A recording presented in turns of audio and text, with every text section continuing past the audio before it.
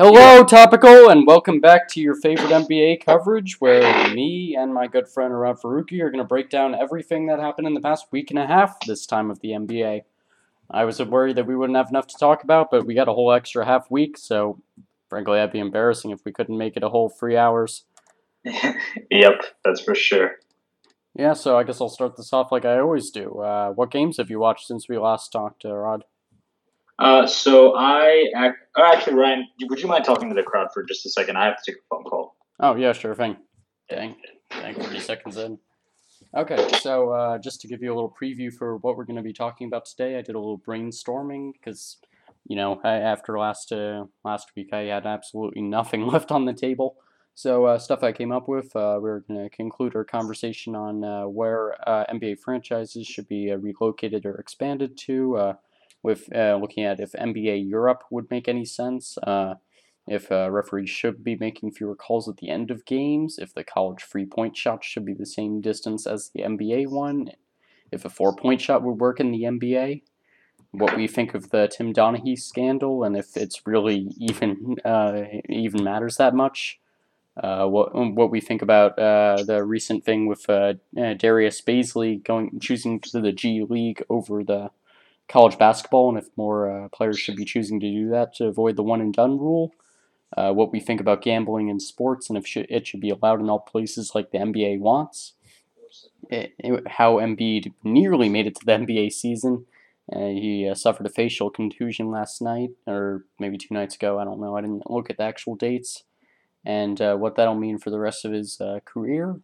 And then what we think about this crazy road streak that I noticed that the Nuggets are on, 7 road games in 15 days, and how the NBA schedule should be set up and formulated to avoid things like this happening.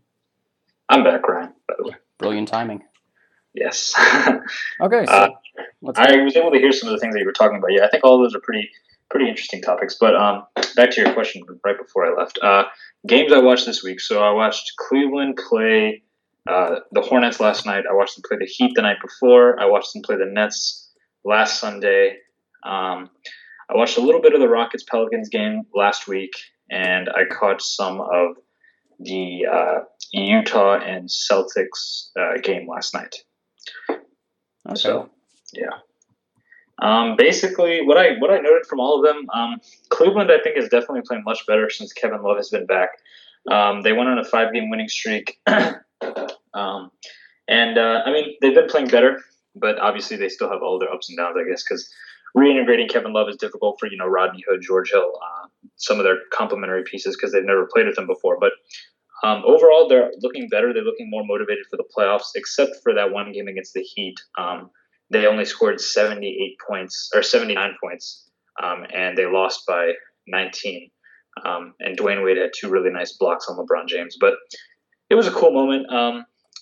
Overall, I mean, and Kevin Love actually he took an elbow to the face in that game, so he only played about 7 minutes. So I think that was fine. I mean, LeBron was kind of playing with a bunch of no ones, so. Or I guess I shouldn't say a bunch of no ones because those players are still pretty good, but he didn't really get that much production from anyone. He was kind of carrying the entire thing, and I guess he was just a little bit tired because he only scored 18. But overall, I mean, they've been playing much better last night. I mean, LeBron responded very well. Last night he had 41 points, 10 rebounds, 8 assists, beating the Hornets by 13. So my main concern with this team is just their inconsistency on defense, mainly, because obviously consistency on offense kind of comes and goes. For every team has like maybe one game every like 15 games where they where they lay an egg on offense. I'm just more concerned that as to whether or not they can ratchet it up defensively, because I know a lot of people like Cleveland supporters and all those LeBron fans in general kind of just think that when the playoffs come. He can just kind of elevate his level to becoming like the best perimeter defender and one of the best post defenders in the NBA. The only reason I'm concerned about that this year is because it doesn't really.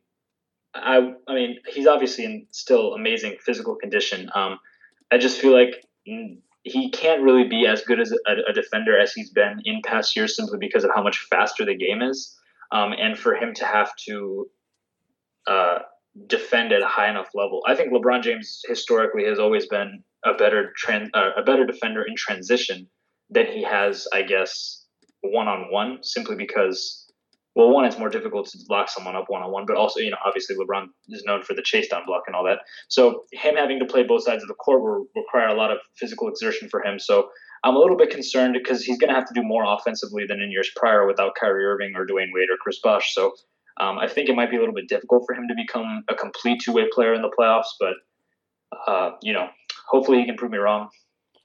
Yeah, definitely, and it's gonna be a lot more interesting this year because most years he doesn't have to worry about the first round, and he can coast through that just like he is for the last month or so of the season. But Yeah, this year he's gonna have to face either the 76ers or the Pacers or the Wizards, and none of those are pushovers. Those are teams that you would usually expect to face in the second round, and it seems yeah, like he's gonna have much higher competition going through the Eastern Conference playoffs, and I'm beyond excited for that because this is gonna be our last podcast where we can get away with not talking about only the playoffs. Because I believe the next one we're doing is gonna be heading right into like the last game or so of the NBA season.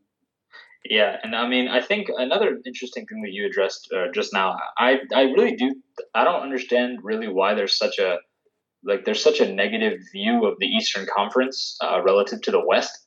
Maybe it's because of the top teams, but when you look at it from from 8 through 3, like the conferences are relatively the same. Like I think the 76ers are probably just about as good as, Minnesota or I guess not even maybe even higher. Like, I would compare like probably like if you're going conference to conference, like the Jazz and the Bucks, I don't see that much difference aside from, the like Giannis, despite how whatever people think about him, is still obviously clearly a better player at this point than Donovan Mitchell is, and Rudy Gobert obviously is on the Jazz, but the depth of Milwaukee and their length, they have Thon Maker, Chris Middleton, Jason Terry.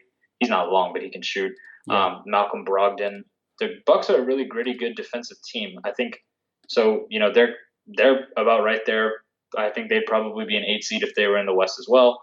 Minnesota, you could compare to another team.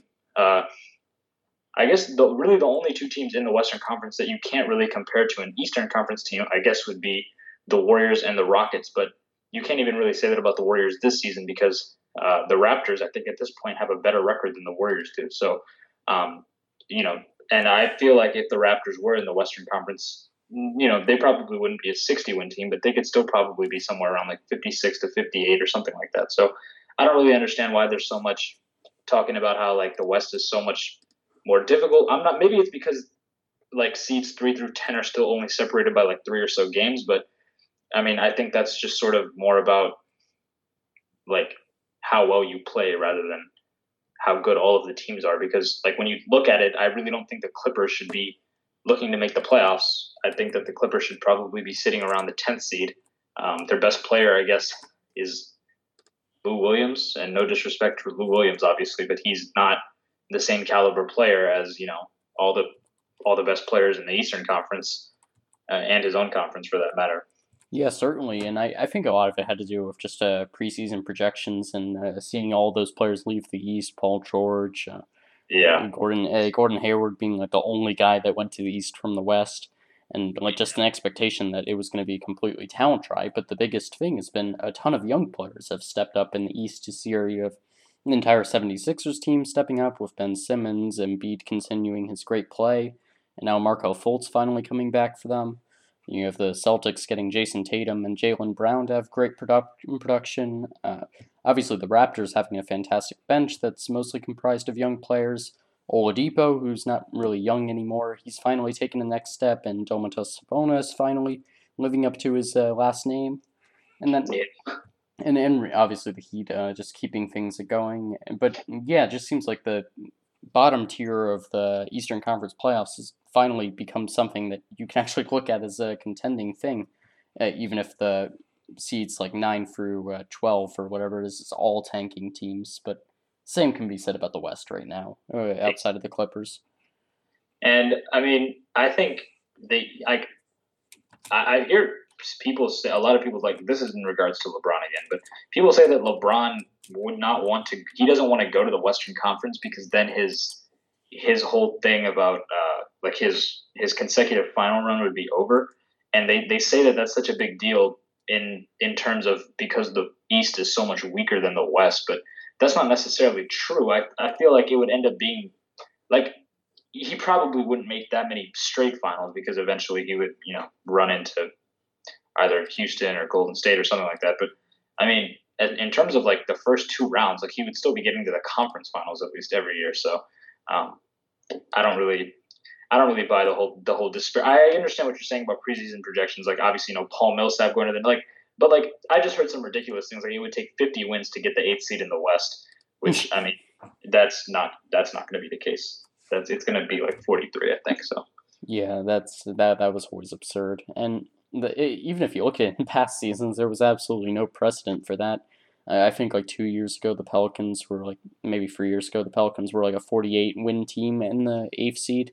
But I like think like the last time that it was actually I think 2009, which was 9 seasons ago, or 9 years ago, but 10 seasons ago.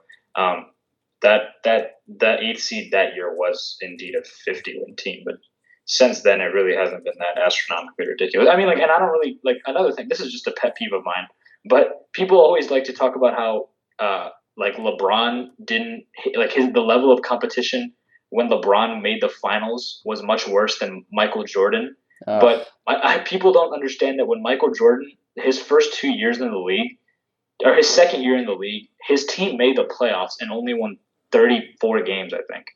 yeah, Like, I mean, and LeBron won 42 games his second year and didn't make the playoffs. So like that's just something that annoys me. Like the East like people are overstating it now. How much like there's no level of competition. Like there's still definitely like teams are even. Like I think that's what's more important. Like rather than what's what. Like the teams are essentially like every team that another team is going to play is going to be like every series in like each conference, both series, like every series in each conference is going to be competitive. Like except for maybe like aside from maybe the Rockets if they end up playing Denver, like that probably won't be that competitive. But even so, like I say that, but even so, I could see Denver getting a game off of them. especially at home. Historically, Denver's a difficult place to play in because of the altitude change and everything. People talk about that all the time. And even Toronto, like if Toronto ends up playing Milwaukee in the first round, like I mean, I would not be surprised if that series went 6 games. So Yeah, especially just based in the past couple of years where we've had the yeah, Raptors. exactly. For the Raptors in general, like the Raptors can't beat anybody. Like they went 7 games. Like to get to the conference finals against LeBron, they played 7, 14, and 6. They played 20 games and they lost in the conference finals. Yeah, which is absolutely crazy. That's like that Heat team that did 7 games against the Hornets, and then was it 7 games against Raptors actually that year? Which year? Where the Eastern Conference, the 3 through 6 seeds were all at the same record, and they had to go to tiebreakers. Was this what do you know what year this was? Like in terms of I like think it was two. I think it was 2 years ago, but I always mix up if it was 2 or 3. Oh, you mean 2016? Yeah. You're talking about who the Cavs played or who the Heat played? Yeah, I'm talking about the Heat that year. Oh yeah. The Heat played. They played 7 games against the Hornets. Yeah. The Hornets, and then they played 7 games against Toronto. Yes, that was the same year. Yeah. Okay. And then in Game 7 they lost to Toronto barely, but that was sort of that loss was. I mean, I was really rooting for the Heat to win because I would have loved to see LeBron play Dwayne Wade in the conference finals. I think that would have been really cool, just from a fan perspective. But yeah, that was the same year. 3 through 6 were all essentially the same.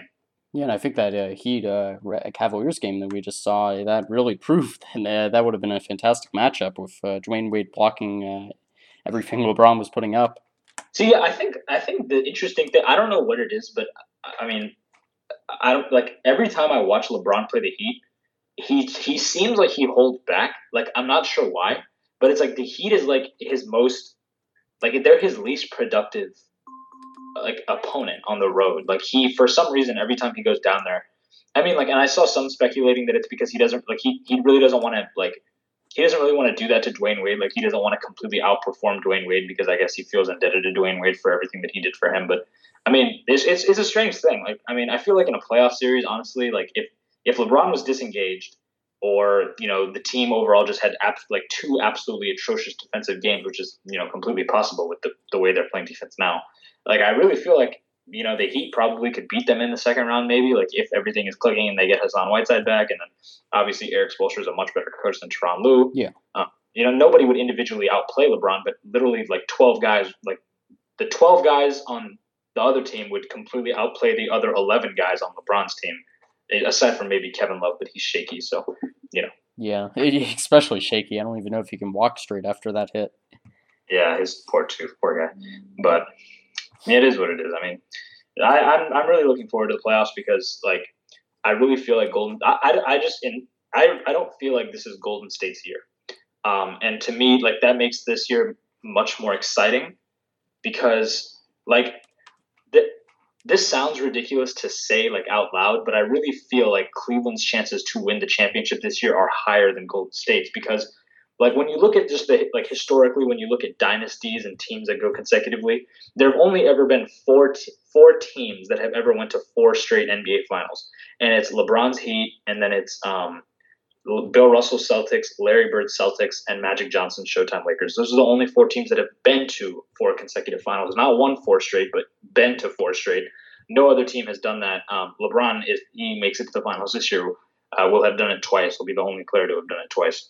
And he'll be, obviously, But, like, Golden State, they won't have Steph Curry in the first round.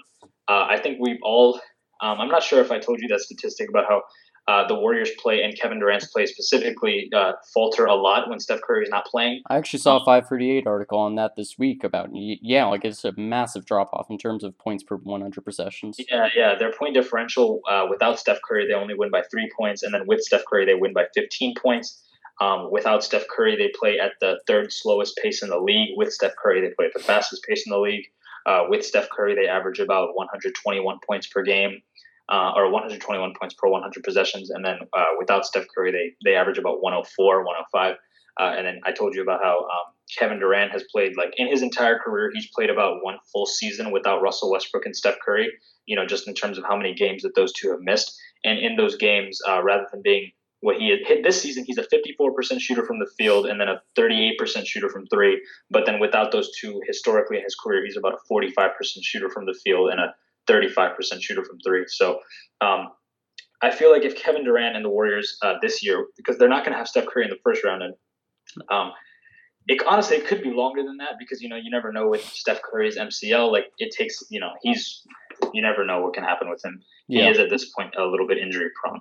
I hate to say it, but he definitely is. So if they end up playing in the first round, like let's say that Minnesota stays at the 7th seed, right? Yeah. If Minnesota stays at the 7th seed, they get Jimmy Butler back. Kevin Durant is not going to have his typical, scoring outpour like against Jimmy Butler defending. Yeah, it just happened. Jimmy Butler, I would argue, is the third, or either the second or third best perimeter defender in the league after whatever you like between Kawhi Leonard when he's healthy and Paul George. Yeah, second definitely. or third. I think Kawhi's definitely the best, but after that, there's no one better than him. So he is going to give Kevin Durant a lot of. He's stronger than Kevin Durant. He's not as long, but he's 6'8". I mean, he has a long wingspan, so he's going to be able to do a lot of disrupting. And then obviously the Warriors, their one weakness is that they never have anybody who can contain a big man like Anthony Davis, Boogie Cousins, and Karl-Anthony Towns, who just dropped 56 points, 15 rebounds, hit 6 threes, and had 4 assists against the Hawks last night. So Karl-Anthony Towns is not hitting any sort of wall. He's playing much better. Yeah. And he's played extremely well with Jimmy Butler all year. He's found a really, really good role. Like him and Jimmy are very well balanced. They both score about 22 points a game. And then, Jimmy Butler does his typical thing, giving you about 6 rebounds and 6 assists. And then Karl-Anthony Towns does his thing with about 12 rebounds per game. And he's playing much better defense this season too. So I think if the Warriors are to get matched up with the Wolves in the first round in a 2-7 matchup and Jimmy Butler's healthy, I feel like the Wolves could honestly probably take them 6 or 7 games. And, depending on how well Klay Thompson plays, I think the Wolves could beat them.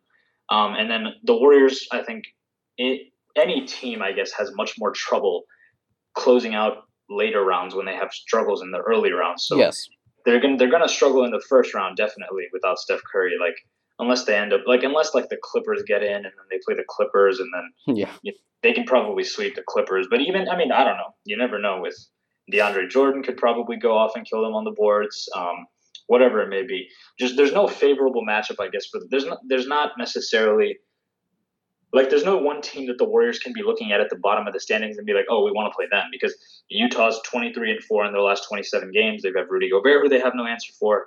Denver is probably just as good an offense as them, so they'd be difficult to defend. The Warriors would probably still, but I guess mainly you'd probably want to worry about getting matched up with Utah or Minnesota because if that happens, then you're probably going to play 6 or 7 games, and then your second round matchup is not going to be easy because as the 2 seed, you'd play the 3 seed.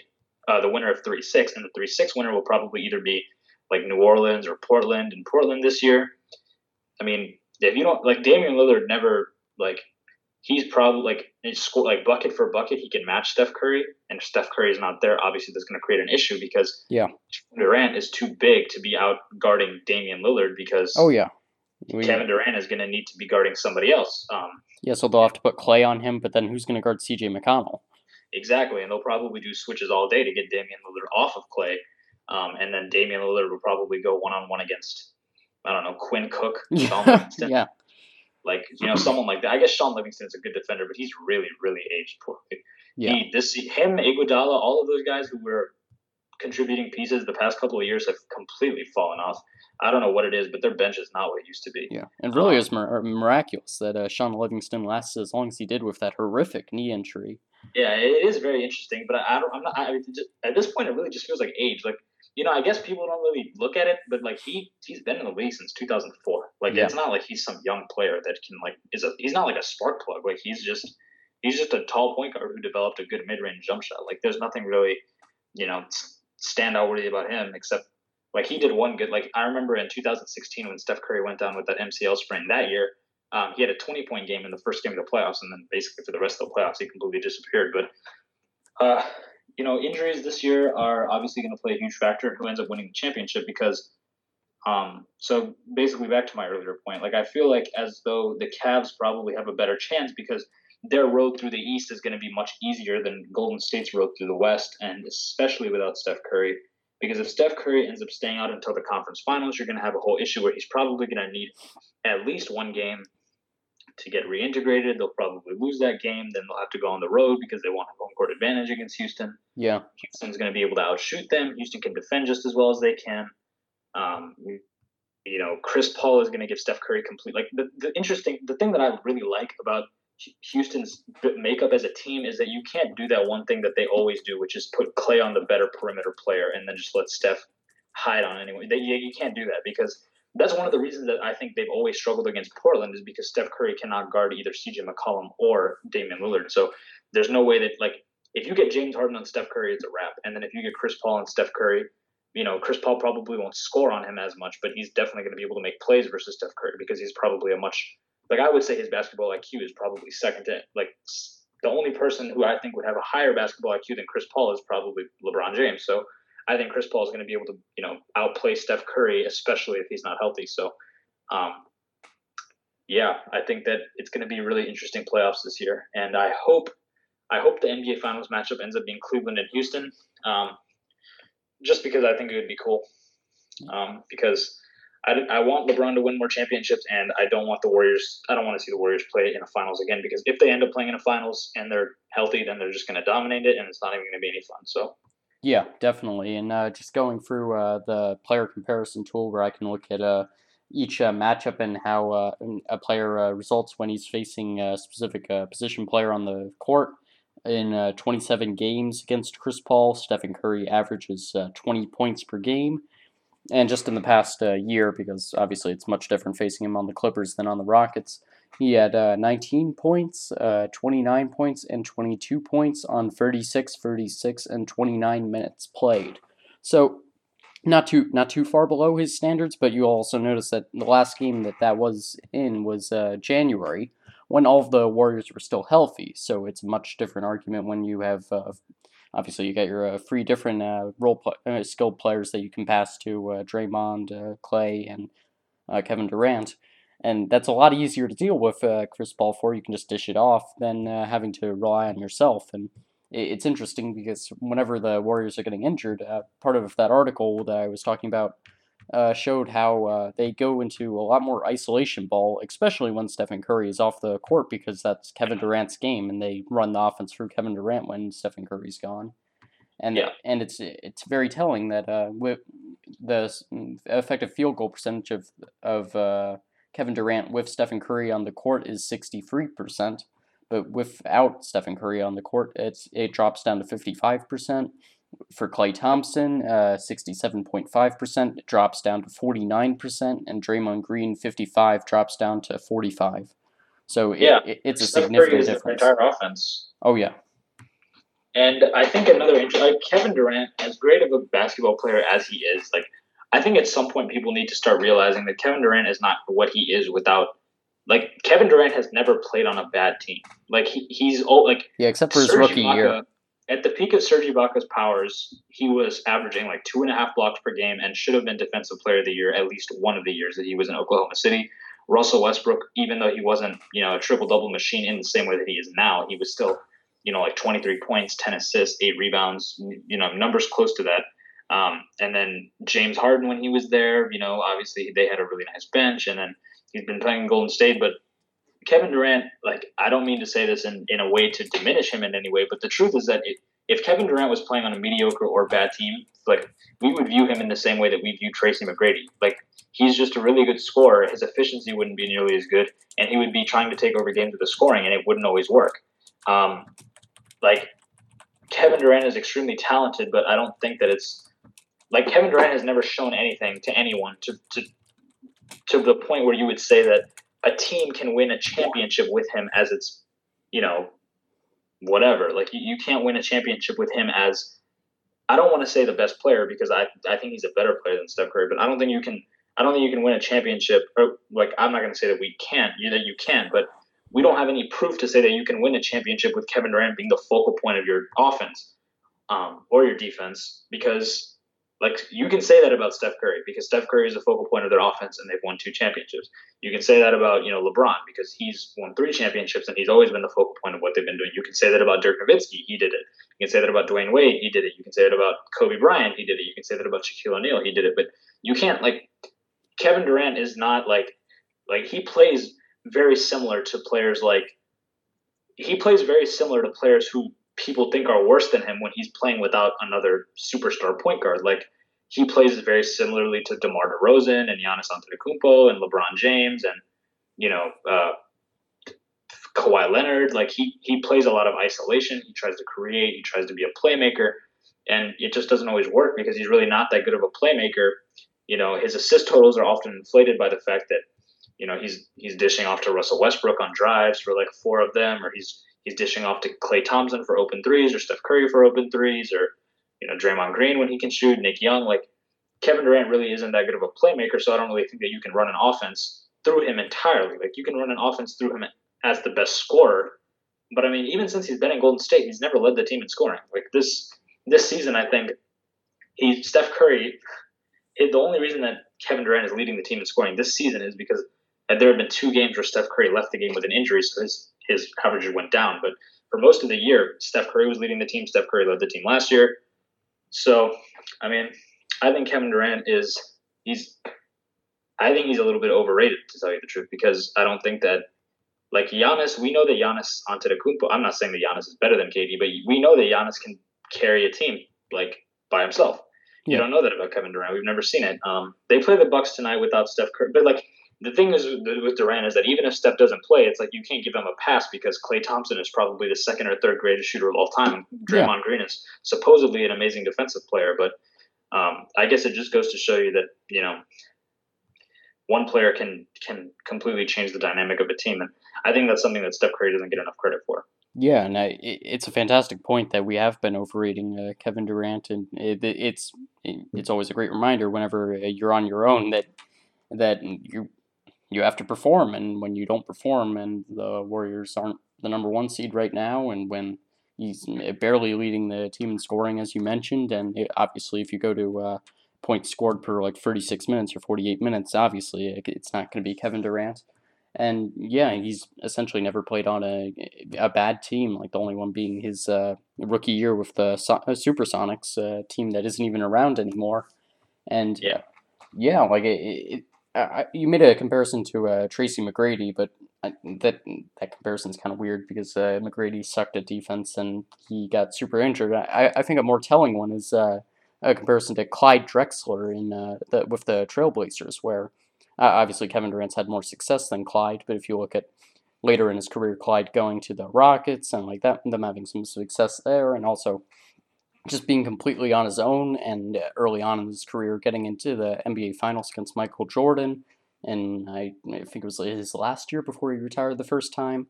So that could be a good comparison between him and 2012. Yeah. yeah 2012 Thunder.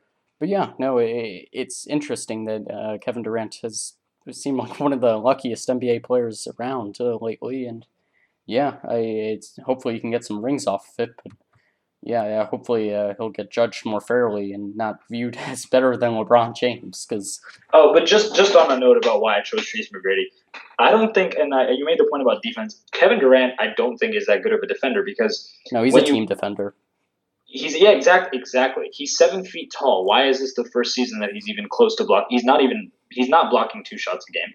Like people on, I don't know why the ESPN broadcasters and like every time he plays on live TV are like, oh, he's leading the league in blocks. He's not.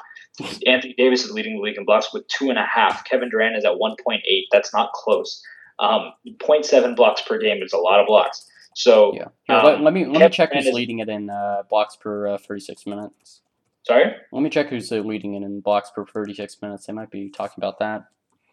Maybe. But regardless, the point is that if you're 7 feet tall and you're playing in the best defensive team in the league, then yes, you should be a good shot blocker. Like people try and say things like as though he's some sort of tremendous rim protector when he's just not. Like Kevin Durant, I saw a statistic actually a couple months ago that said that there are only 2 players in the NBA who are keeping opponents to under 50% field goal percentage at the rim this season, and the 2 people were 7'3" Kristaps Porzingis and 6'8" LeBron James. So, I mean, you can block as many shots as you want, but at the end of the day, if people are scoring super efficiently against you when you're at the rim, then like you're really not that good of a rim protector. You're just kind of good at getting your hand up there and swatting shots. That's another one of my criticisms against Hassan Whiteside's one year because like you can block a lot of shots, but that does not mean it's the same thing as getting a lot of steals doesn't make you a good defender. It's like getting a lot of blocks kind of just makes you a good help defender, and someone who's tall with the ability to block a shot doesn't make you a good defender.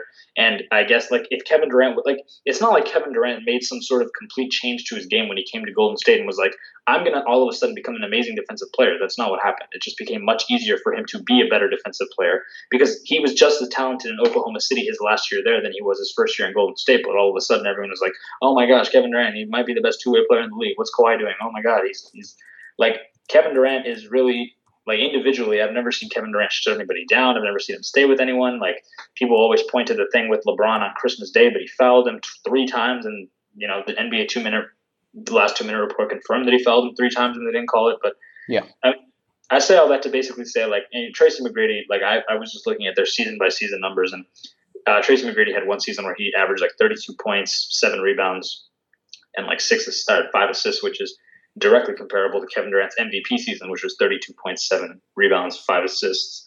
And then when I was telling you earlier about the whole thing about how Kevin Durant's less efficient when he's playing without a star, his shooting numbers are comparable to Tracy McGrady. So it was just kind of a random comparison because I know they were both swingmen who could score really well. But yeah.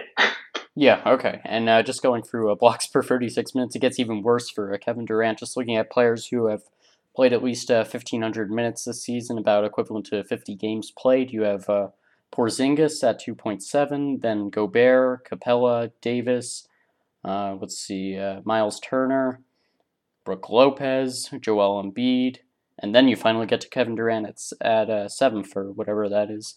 So yeah, I don't know where the ESPN guys are getting those facts.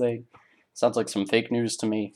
Yeah, I mean, and I hate the argument. It's like, oh my gosh, he's a small forward. It's so impressive. Like, okay, yes, we understand technically he's a small forward, but he's as tall as DeMarcus Cousins. He's as tall. He's a little bit taller than Anthony Davis. Like, he's really not that. Like, I mean, Kevin Durant plays small forward because he chooses to play small forward. He's the size of a center. The reason he doesn't play center is because he's thin. Like it has nothing to do with any of it. But yeah, and most of the time he lines up at power forward anyways. I don't yeah, know. exactly. I mean, honestly, I think it'd be pretty cool if he played center because if he had started his NBA career as a center, I think it'd be pretty easy to say that he's the most, he's one of the better centers because no center, not necessarily one of the better centers, but he'd be the most unique center of all time because Oh yeah, no center would be able to do nearly as much as he could. But that's a discussion for another day. Kevin Durant entering the league as a center versus a small forward, but whatever. yeah, he'd probably get compared most to Manute Bol if he had a jump shot, which would be absolutely bizarre. Yeah, but also just from a legacy standpoint, I feel like it could have been really good for him because if Kevin Durant was obviously he couldn't have known this when he entered the league because the crop of big men in the league when he entered the league was much better than it is now. But can you imagine if Kevin Durant was a center in the league right now? Like he'd easily be the other I guess maybe not this year because you have Joel Embiid and Karl-Anthony Towns, Kristaps Porzingis, and all those guys. But maybe 2 years ago, 3 years ago, before all those guys were drafted, he probably would have been the best center in the league because yeah, it seems like there's a lot of room up at the top of the NBA for great centers. Not now. Like now, honestly, he'd probably have more All NBA first team selections too because he wouldn't be competing against LeBron, Kawhi, and all these other guys for spots. Yeah, definitely. But whatever. That's just a tangent because of that's all he is. Yeah, and I still wish we classified them by reach, but it seems like that's never going to happen. Oh yeah. Speaking of this, is random. There's a player entering the NBA draft. His name is Mohamed Bamba. He has an 8-foot wingspan. Holy crap! He's 7'1" and he has an 8-foot wingspan. That's like Rudy Gobert levels. Jeez. He's probably gonna be a really good defender in the NBA. Yeah. Mohamed Bamba. He plays at the University of Texas. His height is 6'11", close to 7 feet, and he has an 8-foot wingspan. That's absurd. I gotta see this guy. I just want to see what you all have to look up a picture of this guy. He must look like a. Oh my god. Yeah, his arms are quite long. Jeez, that's like that boxer. I don't know his name, but there was like a boxer whose reach was like a foot longer than his height. It was absolutely ridiculous. But this guy is just as crazy. Jeez. Yeah. Okay, cool. That's something to look forward to, I guess. Hopefully, he doesn't get injured or get shoulder surgery. No, I think he'll be. Yeah, that was just But anyways, Whew. Okay, but speaking of Rudy Gobert, because I know that was that's always someone I'm happy to talk about. You were mentioning how the Timberwolves are probably going to be who the Warriors are going to match up against, and it seems like that's the best outlook for them in the first round at this point, unless they can somehow luck into the Pelicans, but we'll see if that happens, because the Jazz are just ridiculously hot right now, and it's going to be super difficult for Draymond Green and Kevin Durant to get to the rim if Rudy Gobert's out there. Because even when he was at 70% last year in the second round, he was still stopping him. And I think another interesting thing to note is that Klay Thompson has never been injured before. He broke his thumb. We have no idea what Klay Thompson. At the end of the day, all shooters are streaky shooters. It's just Klay Thompson seems to be one of those ones who rarely goes cold. But I've watched a lot of Warriors games since I started watching the NBA, and I've definitely seen Klay Thompson go through stretches of maybe 10, 12 games where he really is not shooting it that well. So I would if Klay Thompson ends up not being ready to go in, if Klay Thompson's not ready to go in the first round, I think the chances of the Warriors being upset in the first round goes up tremendously because then it's literally Kevin Durant and Draymond Green who really can't shoot that well. And so you're kind of going off of what Sean Livingston, Nick Young, Kevin Durant, Andre Iguodala, and Draymond Green. I'm not really sure that can compete with Jeff Teague and Jimmy Butler and Karl-Anthony Towns and Andrew Wiggins and Taj Gibson. Yeah, that would be fascinating to see. You just imagine the Warriors in a 7-game series to start the playoffs. The world would be losing its mind. Taj Gibson is, I don't really think that he's, aside from maybe the passing, but he's really not that different of a player than Draymond Green. No, he's essentially the same, yeah. Yeah, Karl-Anthony Towns would completely kill whatever center they play, and then, Andrew Wiggins can score on Kevin Durant because, and then Jeff Teague is probably going to, dance on whoever he's playing. And then Jimmy Butler, I guess, would have to go against I don't even know. I don't even know at that point. But, yeah, I think it could be interesting. I'm a Timberwolves fan, so obviously I'd be hoping for it. But, Klay Thompson having a broken thumb is not it's on a shooting hand too. So I mean, if Klay Thompson comes back into the playoffs and he has a complete first round going into the second round cold streak, then obviously your chances are even worse. So the best outcome for the Warriors would be for them to quickly get out of the first round so that they don't have to play any games while Steph is still recovering. So then they could probably have Steph back for the second round pretty easily if they end up sweeping the first round. But I really don't think they're going to sweep the first round unless so either. There's some last 7 games of the season injury, or they just end up playing like a Denver or a someone. But even Denver, I think maybe you could get a game off of them. And it looks like these playoffs are shaping up to be exactly the same in the West as the 2015-2016 series, where obviously Stephen Curry being injured heading into it. But yeah, like end up getting into a 6-game series against the Rockets. Maybe it was 5 games actually. 5. It was 5. Yeah. Okay. Yeah, but like a tough series against the Rockets, then having to head into an even tougher series the next round, and having a really hard seed in the conference final. I mean, it's not seed team waiting in the conference finals in the Rockets. Like this Rockets team, it's even better than that Thunder team from that year, and we saw how much the Warriors struggled against them, and it's been absolutely bizarre just how much injuries have played a role in this season. I thought we were done after the All-Star break. See, the interesting thing to me is the one good thing about Golden State is that the way that they're seeded, they can completely avoid having to play Oklahoma City. Yeah. And while Oklahoma City, a lot of people don't really view as a threat, I definitely view them as a threat to take if they were to play the Warriors, to take them 6 games, because at least 6 games, because if Steph Curry isn't there, nobody's going to guard Russell Westbrook. Or I guess you'd have to well, that's not true, because I guess Klay Thompson would guard him anyway, but Klay Thompson would have to probably guard Paul George so that Kevin Durant can guard someone like Corey Brewer, so that Kevin Durant has enough energy to expend on offense, because he'd have to carry the offense without Steph Curry. So, it'd be kind of like a domino effect in terms of who they guard. So, Russell, and even so, Klay Thompson guards Russell Westbrook, but you can't really, unless you have an amazing rim protector. I feel honestly, Russell Westbrook's nightmare matchup in the playoffs, I feel would be the Jazz, because then he'd have to try to attack the rim with Rudy Gobert there all the time. Oh yeah, 100%. In terms of the Warriors, with Kevin Durant doesn't, he's not really going to be stationary at the rim like that. So, and just overall, Oklahoma City, in the season series, Oklahoma City beat them in the season series 2-1. They beat them by 21 points and 20 points. Or 23 points and 20 points, or some really big margin like that. It's somewhere between 39 and 45 points.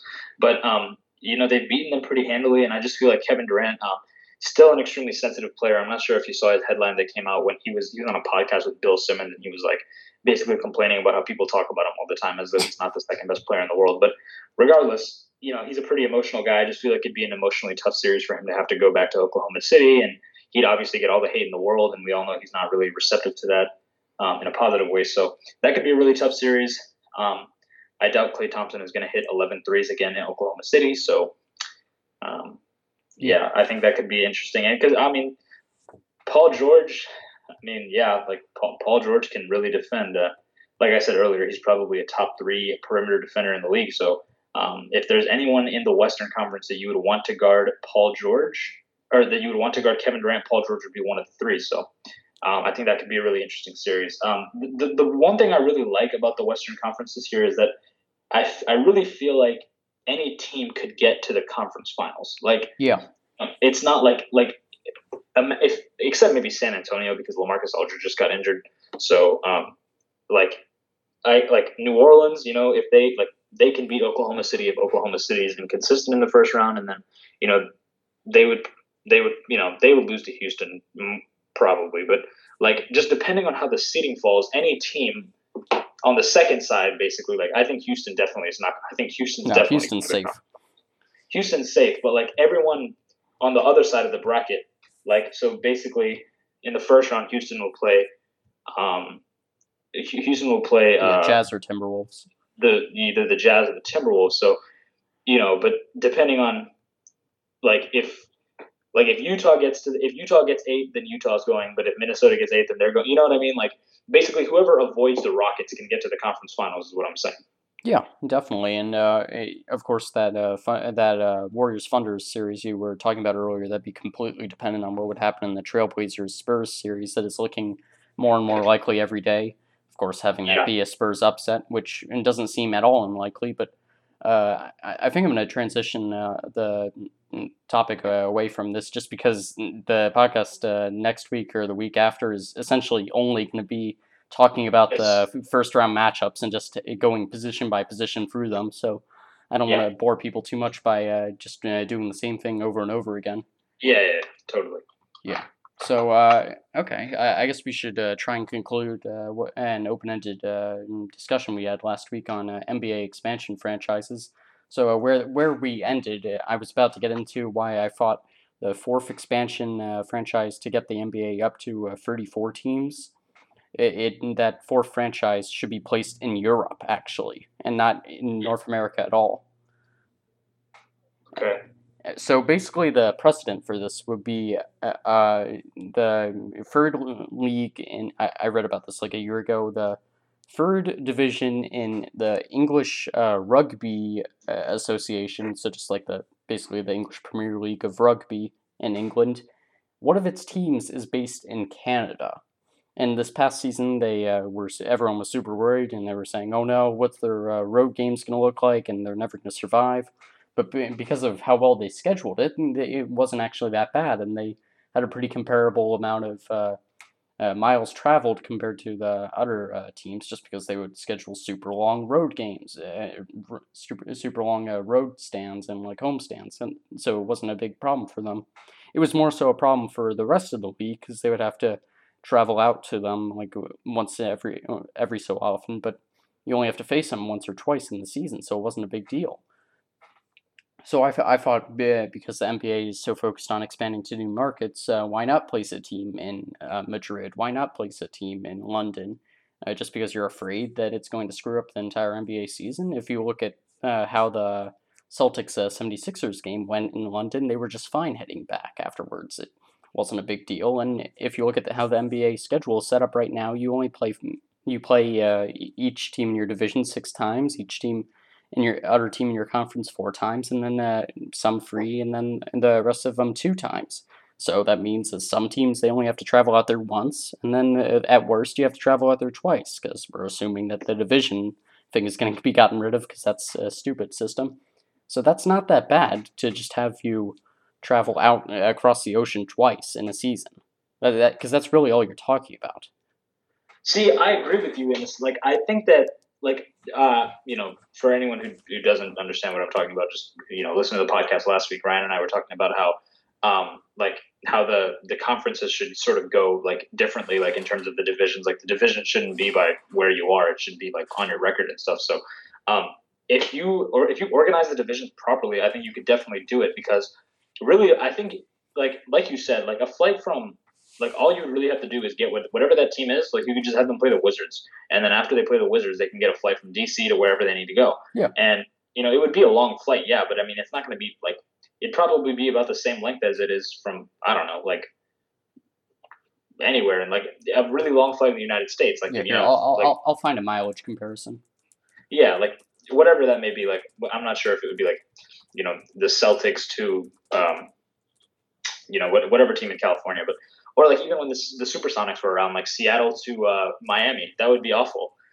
That's cross country, so I think it could definitely work in terms of like travel. I don't think would end up being the ultimate issue with it because you could just have extremely long, you could just have longer road trips too. So that way, like and longer homestands. You know what I'm saying? Like you wouldn't have to do, and like honestly, if you ended up doing two, then it'd be even easier because then you could just kind of like you could do like an alternating thing where you have more teams come over and play their 2 game stands against those teams and just delay it. And if you spread out the schedule, it'd be fine because then you'd still the schedule needs to be spread out anyway because I think this season they'll really look at spreading out the schedule more because of how many players have gotten hurt this season. I think every single one of the top 10 players in the league has been hurt this year except for LeBron James. So who never gets hurt.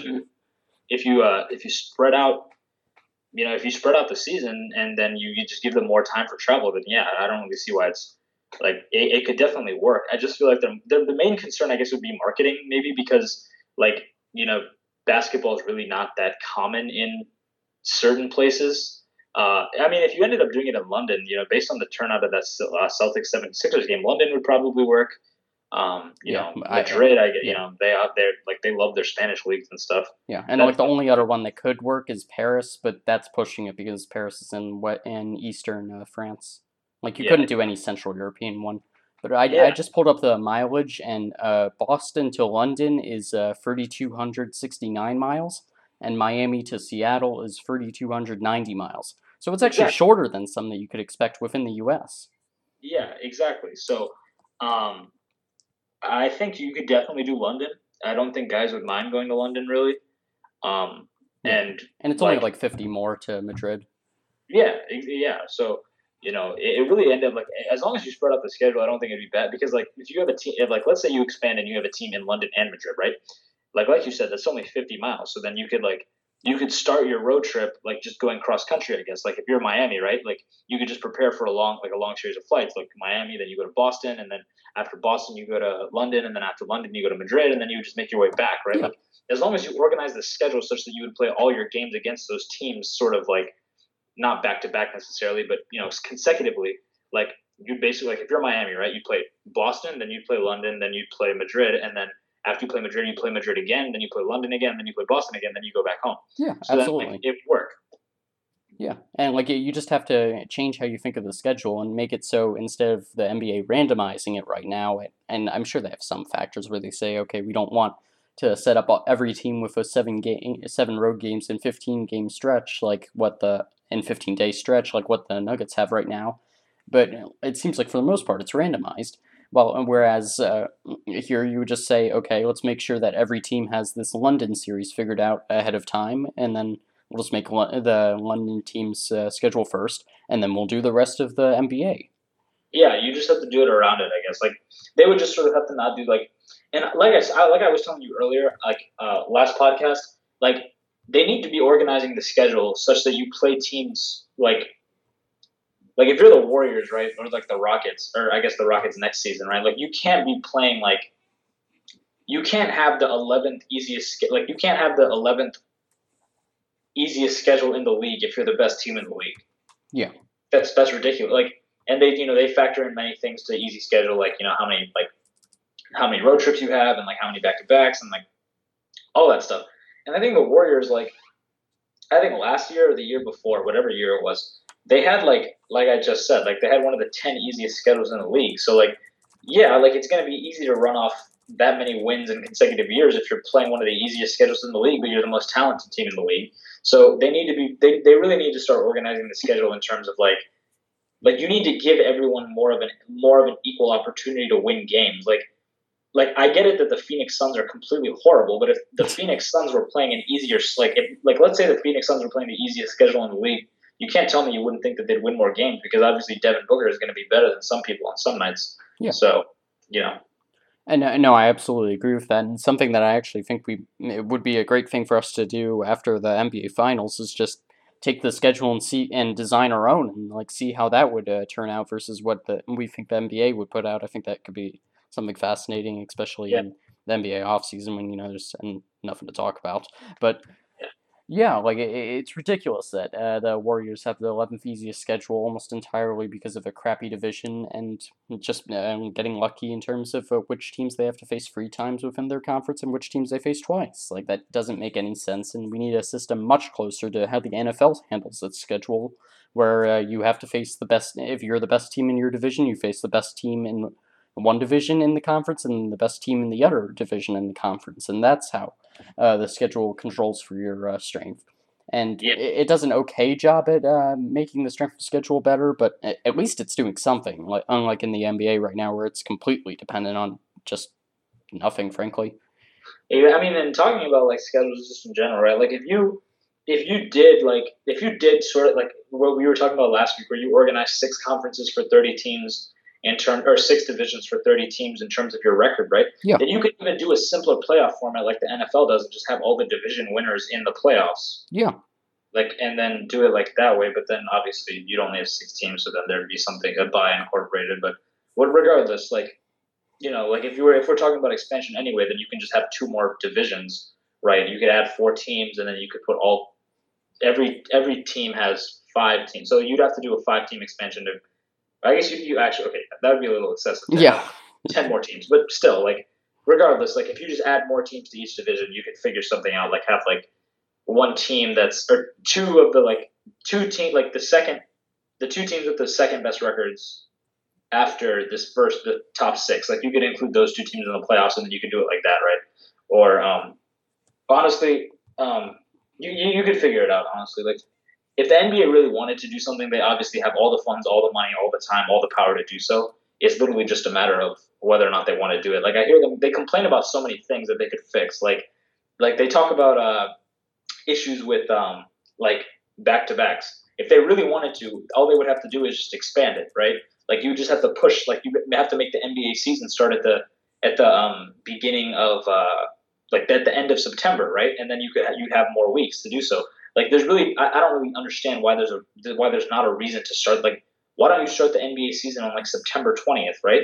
And then you just spread the games out more. Yeah, Like, just not have preseason. like, I don't really feel like there's a need for a preseason because no one plays. Like, all the veterans don't even play in the preseason. Like, the only purpose of the preseason is for like guys to like get warmed up, but like, there are teams that don't even practice. So I don't understand why that. Like, you should have like a summer league like you usually do, right? For like, the new players, and then like, I guess, like, they can just do something separate for players who want to. Because, like, when's the last time LeBron James has played in a preseason game? Probably like 10 years. Like, when's the last time Kevin Durant played in a preseason? Like, like, they don't really, like, there's really no point of having a preseason, honestly. Yeah. I feel. And that's actually a fantastic point. I've never really thought about it like that. And just looking at when the preseason started this year, it started September 30th, so yeah. And I believe the NBA regular season started like middle of October, so that's 2 weeks. October 17th was yeah. Like, there's no reason for that. Like, if none of your stars are playing in the summer, like, you're literally having games prior to the season to create more opportunity for your players to get hurt. Yeah. Like, there's no point. Like, you're not playing for anything. There's no preseason championship. It's literally just an opportunity to warm up. But my response to that would literally just be practice more. Like, you have more practice time too if you're like, rather than having a preseason, just extend the regular season, and then just then you'd be able to incorporate more practice time as well. So you don't need warm up games. Like, there's no point of watching. Like, no one watches the preseason. It's just so dumb. Like, I don't understand why there's an NBA preseason. There's no reason for it. Like what do code like and like NBA like. You shouldn't need, like, if you're all a bunch of professional athletes, right? Especially teams that have been together for years coming. Like, the Warriors don't need a fifth preseason, like, if they've been together 5 years in a row, right? Like, there's just like, and I feel like it creates more of an element too, because then you don't really have like let's say the Warriors last season, right? Like, when Kevin Durant first got there, if literally like if Kevin Durant's first time playing in a game with the Warriors was in an NBA game, I think that would be much better, because then everyone knew it was already such a supreme advantage for them to get Kevin Durant. So it'd be a little bit cooler if he kind of had to learn it on the fly instead of getting 4 or 5 whatever it is preseason games to kind of figure things out a little bit. Like, I don't see the point in a preseason. Like, you could just start the NBA season like September 20th, September 30th, whatever. Extend the regular season, spread out games. Then you wouldn't have all these issues. And then obviously when you do that, you can make more competitive schedules. When you do that, you can obviously open doors for expansion and things like that, because then, travel wouldn't be nearly as bad on. Like, I don't think NBA players have a problem traveling. I think their problem is that when they, like, right after they travel, they have to play. Like, that's their problem. It's not the fact that, like, traveling is a part of being in the NBA. So it's not like all these guys are going to complain about how long a flight is. Like that's not going to be a thing. Like, it's going to be more predicated on how the schedule is, because I don't think that we would even hear that many complaints from players if the schedule was balanced better. But it is what it is. Yeah, definitely. And if you just look at how moving it back 18 days would affect the double header problem, which just looking at an article from the beginning of the season on the NBA reducing double headers from 16.3 per team last year, and last year to 14.4 this year. If you add 18 games to the season, 18 days to season, don't add more games. Then you've completely gotten rid of the doubleheader problem, and heck, you even have a couple more days where you can just add some rest in for the players. So like that immediately fixes the problem, and yeah, as you said, it opens the room for expansion, because a lot of people forget that. Oh wait, now what am I talking about? That doesn't add any additional games, so yeah, that does fix the problem, and it opens up room where you can have an NBA team in Europe, and you can just have that be like an additional day of rest beforehand or afterwards. Yeah, and not to go off topic, but breaking news: Joel Embiid needs surgery. Yes. He's diagnosed with an orbital fracture and will need surgery. There's no timetable for his return. Yeah, he was so close to making it to the end of the season. We were talking about No, how just okay. If it's an orbital, do you know an orbital fracture was the same injury that Derrick Rose had when he played with a mask, right? So he should be back by the same with playoffs. Kyrie Irving. Yeah, Yeah, yeah, okay. So he'll play in the playoffs. He'll just need a mask. yeah. Okay, I good, think they good. stay out like a week, and then yeah, they're fine. So okay, so he'll be back for the playoffs. Okay, cool. And they've already clinched the playoffs, so it's fine. It's not a big deal. Yeah, They no. could no, they could slip in seeding though. Yeah, maybe a little. Oh yeah, it's super tight.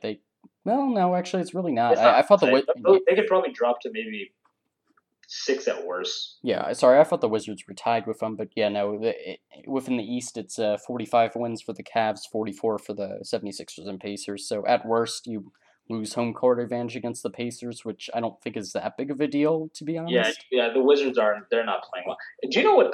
This is off topic, but do you know what happened to John Wall? Like, I don't know why he's not playing. Like, I thought he was supposed to be back 6 weeks. Like, I thought his timetable for return was 6 weeks, and that was like 4 months ago. I think I jinxed him, to be honest, saying that I didn't think he was going to come back until the beginning of April, but no, I have no clue why he's not here. Yeah, but I mean, yeah. Like back to what we were talking about.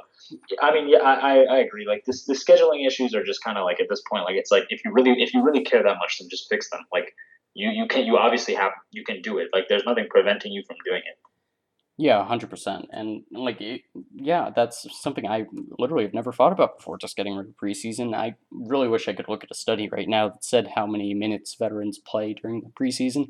But yeah, I agree. It's They probably don't. I mean, like I remember I watched. I've tried to watch the preseason the past 2 years because like preseason, right? Like it's supposed to get you prep for the NBA, but it's not doing anything when Steph Curry is in the game and he's playing 6 minutes. Like it's just, it's there's no point. Like he doesn't do anything. You're putting out that like there's risk of injury. Like can you imagine like if like what if Kevin Durant, right? Like what if in their first preseason game with the Warriors, Kevin Durant had a Gordon Hayward type injury? Like you oh my know, god. like that would have ruined their entire season. Like, I mean, obviously, it would have made the NBA season more interesting. You know, that's awful to say, but Yeah. but still, like for the Warriors themselves, like they'd be pissed. Like it's like, wow, like we just wasted our entire free agent pickup. Like, what was that? Like, Yeah, no, and definitely it seems like that would be more of a movement to what Adam Silver wants, which is a system much more similar to how the EPL runs things, where there's no preseason in the EPL, there's a relegation system, and like there's only 20 teams, and like you have multiple championships going on throughout the season.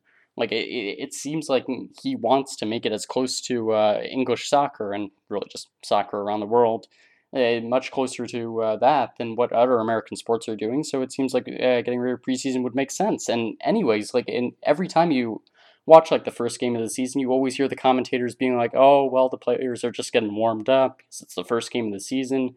Okay, if you're still getting warmed up by the time the first game is happening, then just move it so that that first game is the first preseason game as well. Like it doesn't make sense. it doesn't do anything. Like it's like, exactly like it's like no veteran, no player period locks in after the preseason.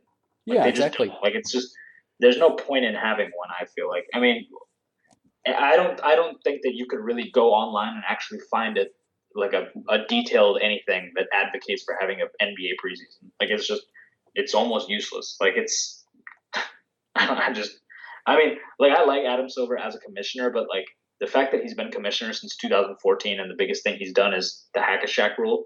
Like I just feel like he needs to do like just one really big thing. Yeah, that's a great point, and I'm gonna look up in like the next 5 minutes the biggest changes made by Adam Silver because now I'm really curious. But Like yeah, like I mean like David Stern is remembered for like a couple of things. Like he's remembered for like the Chris Paul thing, and he's remembered for just I think I'm not sure if Donald Sterling was under him, but yeah, he regardless, was. like David Stern was an extremely like active commissioner, and I'm not saying Adam Silver's not a good like an active commissioner, but like I just wish that there was a commissioner who like we knew like was doing things like like in the NFL, right? Like Roger Goodell, right? Like Deflategate was a thing, and he's changing rules. There was the catch rule recently. There was the helmet to helmet rule just a couple days ago. Like I just like the NBA. Like I wish that problems were more addressed directly by the commissioner because he always acknowledges that there are problems, but he doesn't do anything outright to tackle them. Like he doesn't give suggestions. And I thought it was just a really dumb idea this year to not televise the All Star Game draft. I think everyone wanted to see it. Um, And like at the end of the day, it's a business, right? So like you should televise it if you know that literally everyone in the world wants to see it. So I don't know. He's a good commissioner. I like him. He seems like a really good guy, but yeah, I mean, he just doesn't really. He's not really doing enough to satisfy me as a fan, I guess. Yeah, and like for the most part, I just look back through it. It seems like the only thing that he really did was the Donald Sterling thing. It fell like right in between the two commissioners, so I don't even know how much credit he can get for that. But yeah, Yeah, just that and the one and done rule, and overall saying liberal things but not really doing anything. But yeah, yeah, like the biggest thing right now, I think, is just he's only been in the job 3 years, so we should obviously give him more time. But when you look at the overall tenure of commissioners in sports, they aren't crazy long overall. Like at best, you get 30 years, but that's if like you start really young too, and you're loved by everybody. You have to yeah. think that like he's gonna get like 15 years at the most. So like he's kind of got to get these policies rolling, and it seems like he's more focused on stuff like legalizing sports gambling.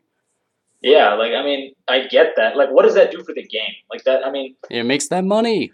yeah, like it doesn't do anything for the game of basketball. Like, I mean, what it is, what it is. Like, it's fine. He's fine, but it's like there's just more things need to be addressed. Like the one rule, like if in games, right? Like you should be able to reverse foul calls What do you if mean? you review a play and there were like this really irritated. Like this has always irritated me, but it specifically irritated me when it had always bothered me, right? But um like there was again the Christmas Day game against the Warriors and the Cavs. Like Kevin Durant fouled LeBron 3 times in the last 1 minute and 30 seconds of the game. 3 times he fouled him. Not a single one of them was called. And they reviewed the last foul and they confirmed that it wasn't a foul, but because you can't reverse the call, it was called and he fouled him and the ball went out of bounds. So because you can't go back and call a foul, it was deemed a turnover on LeBron. Yeah, that was the biggest BS ever, and something that I think that the NBA should think about doing is just having it always like whenever those situations happen, having it being treated as a foul, and obviously this is for when it's called a foul and then you want to call it back. Just have it called a foul, roll with it, have the foul shots done, and then when you get to like a TV break or something, do it how they do it with the 3 pointer versus 2 pointer thing when it's super close. Like they'll take the point back if it was called a 3 pointer, but it should have been a 2 pointer. They just pretend that the foul shots didn't happen. Yeah, like exactly. Like yes, like it's simple fixes like that really irritate me because like at the surface it doesn't seem like that big of an issue, but can you imagine if that play on Kevin? Like, what if Kevin Durant fouled LeBron James 3 times at the end of Game 6 of the NBA Finals? Like, then what? Then what do you do? Then Yeah. do you just not call foul? Like, do you just let them play on? Like, how do you do that? Like, then like a referee who didn't even get a good angle of the play just determined how many championship rings that this like one of the best players of all time has. Like, that's ridiculous. And another thing, like I just feel like referees, since we're kind of talking about like the players and the commissioner and stuff, the referees association really needs to get together and they need to be more like there cannot be such a thing as a reputation non-call. Like a foul is a foul, and if you commit the foul, then you need to be called for the foul. If it falls under a technical foul, then you need to be called for a technical foul.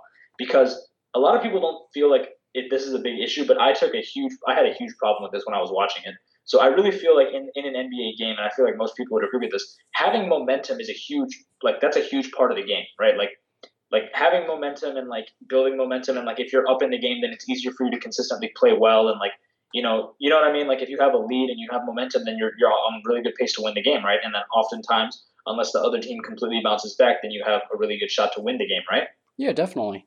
Exactly. So I was watching game 5 of the NBA finals, right? And this past season 2017 NBA finals, Yeah. and Kevin, it's the second quarter and there are I think 4 or 5, like somewhere between 5 and 3 minutes left in the second quarter. Okay, Cleveland has all the momentum in the game, and they're up by I think maybe 10 at this point, and it like just the way that the Warriors were playing, kind of sort of disengaged and like not really getting back on defense. Like it kind of seemed like a game that Cleveland could take, right? Like it had the flow of that game. Kevin Durant in the second quarter already had 2 fouls, and LeBron James dunked like all over him, and it was clear as day.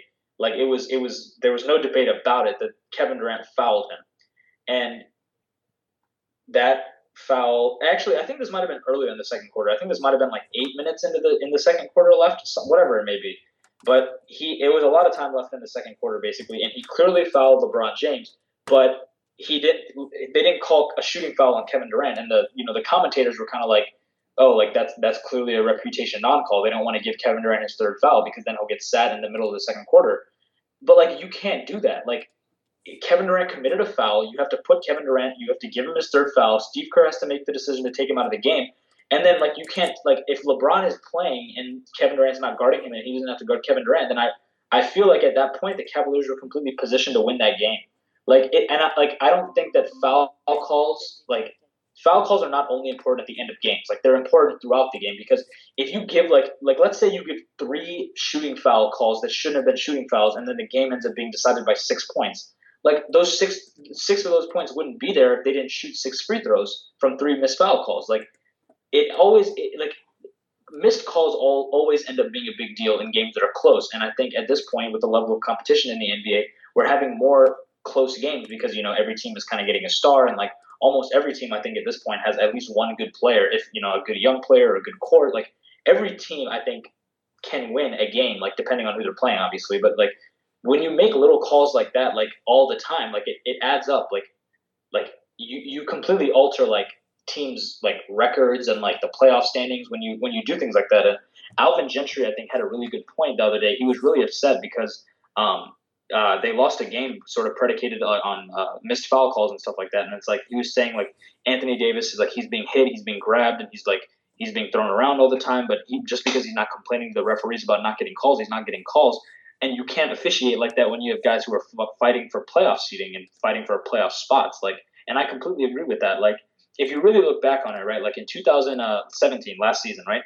If like you go through the Miami Heat schedule, right? I think they played the most games in the league that were decided under 5 points, right? Yeah. If you go back through their season and then you correct all the officiating calls, I guarantee that they probably would have a couple more wins to get them into the playoffs.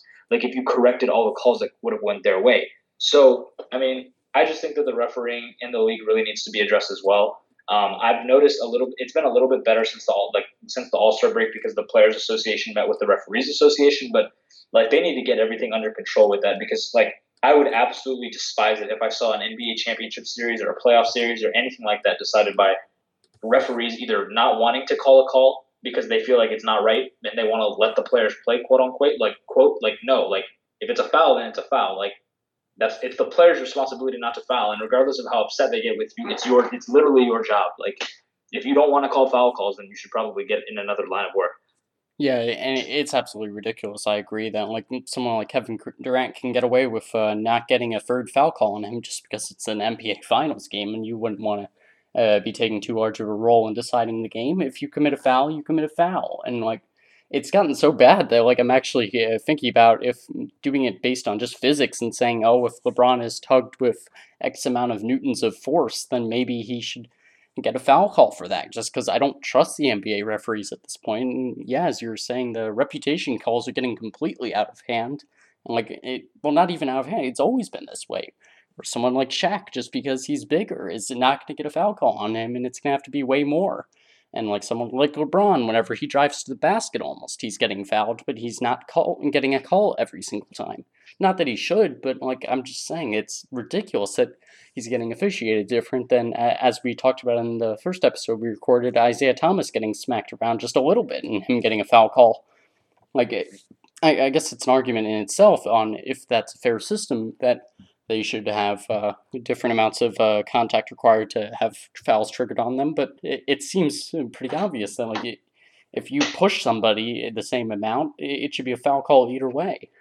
But exactly, like I mean, it's just also just as more breaking news. Joel Embiid will be out 2 to 4 weeks and could miss the first round. Oh, that shakes things up. That's weird. It puts the first round of playoffs in jeopardy. That changes things. Yeah, 76ers are out. The 76ers are out and Joel's not playing in the first round. Oh, yeah, 4 they play Indiana. Oh my God, that makes things much easier for Cleveland because Boston's already decimated with it. Literally, Cleveland's only path at this point to the finals is Toronto. So that's good news for Ron and company. You know what? We started talking about how the East is a lot better this year. The East just fell apart. Yeah, the East. John Wall earlier, obviously, Kyrie Irving. Yeah, injuries did kind of make the East fall apart, but yeah, Dang, that's a you never shame. know. Maybe the referees could even it up. Yeah. Wow, that is a real shame. Yeah, that is. The injuries, like I said, this year the injuries have been worse than ever. DeMarcus Cousins is pinning on Kyrie Irving, Steph Curry, Kevin Durant, Draymond Green, James Harden, Chris Yeah, Paul. and like the worst thing, it's all been to playoff teams. Like literally, the only injury I can think of in the entire NBA that hasn't happened to a playoff contender has been the Knicks losing Porzingis. That's it. Yeah, exactly. Yeah, like everything. And there have been some bad ones too. Like DeMarcus Cousins, like that Yeah, was he big. might not And come back. Gordon Hayward, that was big. Joel Embiid, this is big. Uh, Steph Curry, that's been big. Chris Paul, that was big. Or we thought it was big. I guess it. I mean, who knows? Maybe if Chris Paul played all his games, they could have won 70 games. Yeah, and like they still might make 70 games. Well, no, probably not. But geez, it's ridiculous. Yeah, they'd be the best they can do now. I think is 68. But like, yeah, Chris Paul missed like 18 games, so you can't tell me that they wouldn't have won two of them. Like, Yeah. I mean, so he always misses like a couple games, but just to every other team, like everyone's got some injuries going on. Even if you look at someone like the Bucks losing Jabari Parker for the entire season. yeah, I think I can go through and just I know all the players like there. Kyle Lowry has missed time. Kyrie Irving has missed time. Kevin Love has missed time. Joel Embiid is now missing time. Victor Oladipo has missed games. John Wall, Hassan Whiteside, Giannis, and Jabari Parker. That's all teams in the East. Okay, and then that's all 8 playoff teams in the East, and then in the West you had Chris Paul and James Harden miss time. You've had Steph Curry, Klay Thompson, Draymond Green, and Kevin Durant all miss time. Portland, you've had Yusuf Nurkic miss a lot of time. Oklahoma City, you lost Andre Robertson for the year, who was a really big part of their defense. New Orleans, obviously, you had DeMarcus Cousins. San Antonio, you've had Kawhi all year, and now you have LaMarcus Aldridge and Tony Parker for a lot of the year. Minnesota, you've had Jimmy Butler. Utah, you've had Rudy Gobert.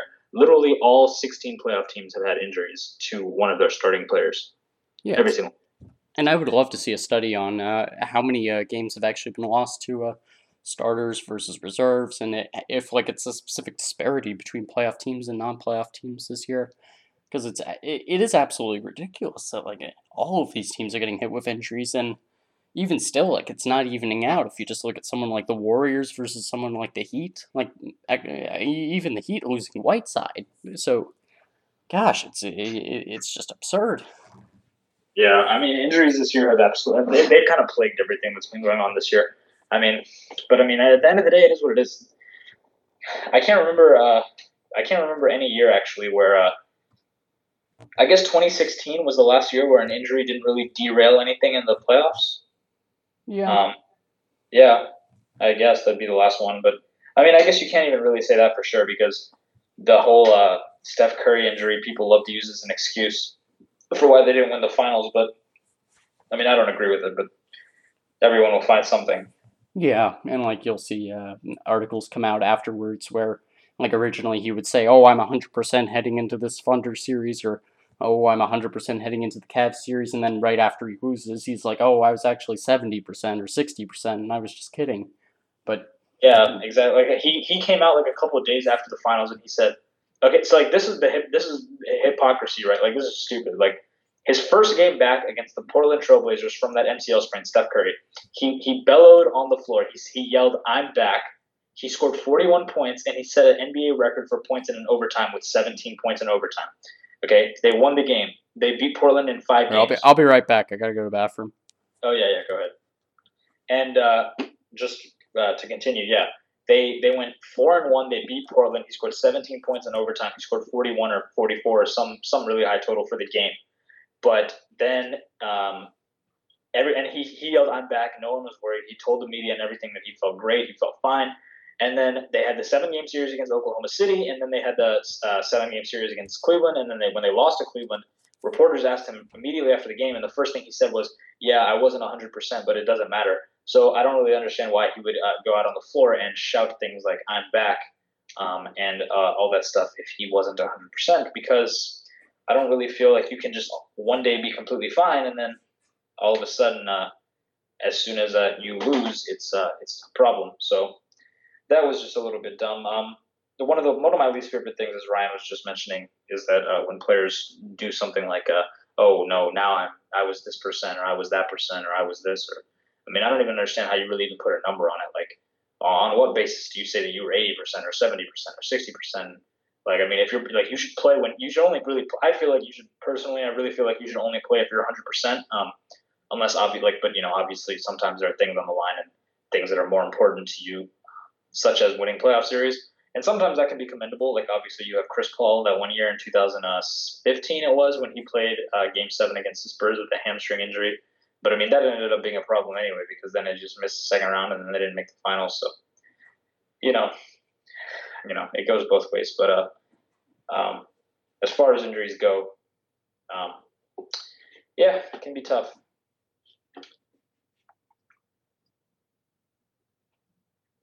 But the playoffs this year will definitely they'll be really, really impacted by these injuries.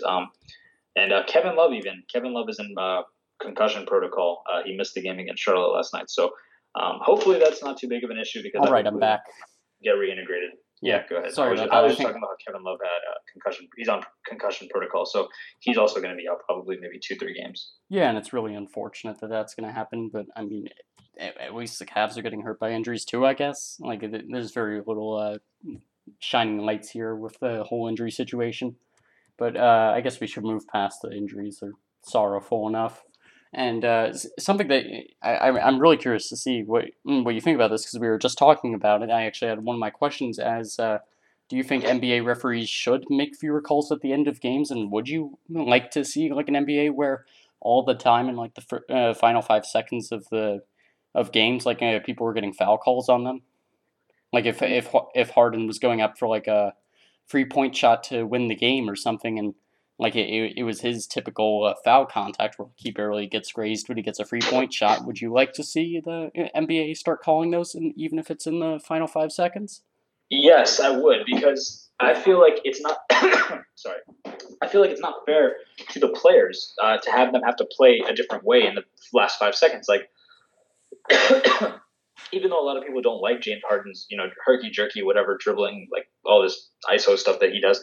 Like, even though a lot of people don't like the way he plays, like that's the way he plays, and he's very effective with it. So I don't think it's fair. Like, just using James Harden as an example. Obviously, you could say this about multiple players in the league, but him specifically, like if you took away his ability to draw fouls entirely in the last 10-5 seconds of a game, then he essentially has to change the way that he plays for the most important possession of the game, which I just don't think is fair because like a foul is a foul. Like if you get the rules are that like if you get fouled on a shot, you get 3 or 2 shots depending on where you took the shot from. Like, and I just feel like it should be completely consistent. My problem with NBA referees isn't necessarily that they make bad calls. Like obviously you're gonna make a bad call, like that's okay. But it's just that there's no consistency. Like reputation calls, reputation non-calls.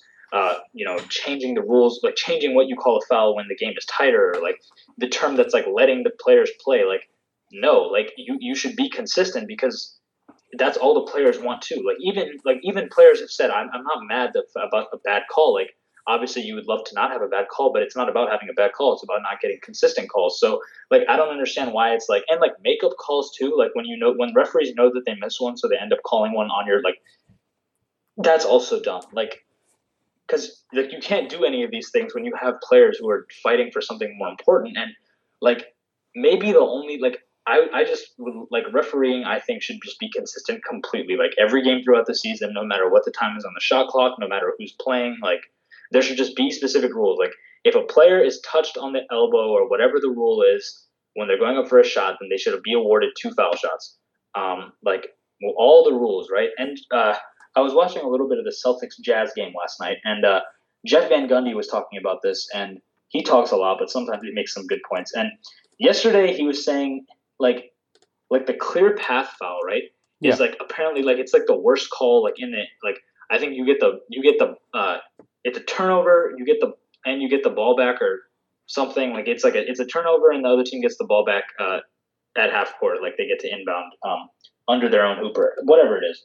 And like that rule shouldn't be that much different than a simple foul in transition when a guy is all by himself. Like, and then people do that all the time to slow down fast breaks and stuff. So I just wish refereeing was consistent because like there's no like LeBron James, right? Like he goes to the rim so many times, but it's literally like a 50-50 coin flip whether or not he's going to get a foul call.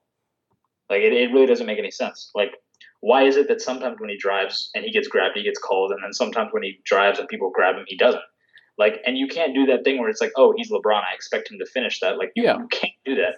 Like James, like if LeBron drives as hard as, and I'm not sure if he drives as many times as, but he definitely drives with enough power and force and like, you know, intent to score the ball as James Harden does. But James Harden shoots 10 free throws a game, and LeBron I think shoots 6, something like that. Like and LeBron is driving more this year than he has. I think this is the third most drive attempts per game of his career. I'm not entirely sure, but it's one of the higher ones. And he's shooting, I think, the one of the lowest 3 free throw attempts of his career. So it just doesn't make any sense. And LeBron made a comment about the officiating that I completely agree with. And he said that they're more like the refereeing now is more aimed to protect the shooter. Like you have rules about closeouts, which you should obviously, and like you like a simple tap on the elbow after a player gets their shot off completely is all automatically called a 3-point foul, a 3-point 3 free throws. So like it's just the rules now are just weird and like that's the reason why I feel like you should be able to reverse calls, right? Or even like the NFL has this where you can challenge a flag, right? Like you can Yeah. challenge a call. Like an NBA coach should, like a head coach should maybe get like maybe you give them like like one challenge a quarter, right? Where like maybe not a quarter, like maybe you give them like 2 challenges in the last you give them one challenge in the last 2 minutes of each quarter, something like that, whatever it may be. Like you could figure that out, however. But like for example, like can you imagine how effective it would have been if Tyronn Lue could have called a challenge on the play where LeBron was fouled by Kevin Durant in the last, or in the NBA Finals when they had momentum, right? And he could have challenged to get that shooting foul on Kevin Durant, right? So like I feel like something like that. There's just something that makes it so that the calls can be changed because like it doesn't make any sense that you can reverse possession of the ball. You can change time on the clock. You can change whether you count something as 3 or 2. You can change a flagrant 1 to a flagrant 2. You can call something a regular foul. You can call something a common foul or a clear path foul. But for some reason, you can't revert. Like you can't take away a foul call. Like just because you call it on the floor and then you go and you review it and then you see obviously that it's not a foul, why is it that that has to stand a foul? Like it doesn't make any logical sense. So that's basically my biggest problem with officiating is that there's no consistency and that it's all over the place. And they sort of like referees can literally just change the outcome of a game based on how well they do their job, which is just ridiculous. And like to a degree, that's always going to be the case to a degree. But there's definitely things that can be done to mitigate it, and I just don't see any of them getting done, which is just irritating as a fan. Yeah. So right now I'm going to bring my refereeing experience into this because I think that'll really help out. You guys are going to be getting a lot of this in the next week. I'm doing a podcast with Logan on Monday, I believe, where we're almost exclusively going to be discussing our experiences in soccer refereeing. But I guess you're going to get a sneak preview of that.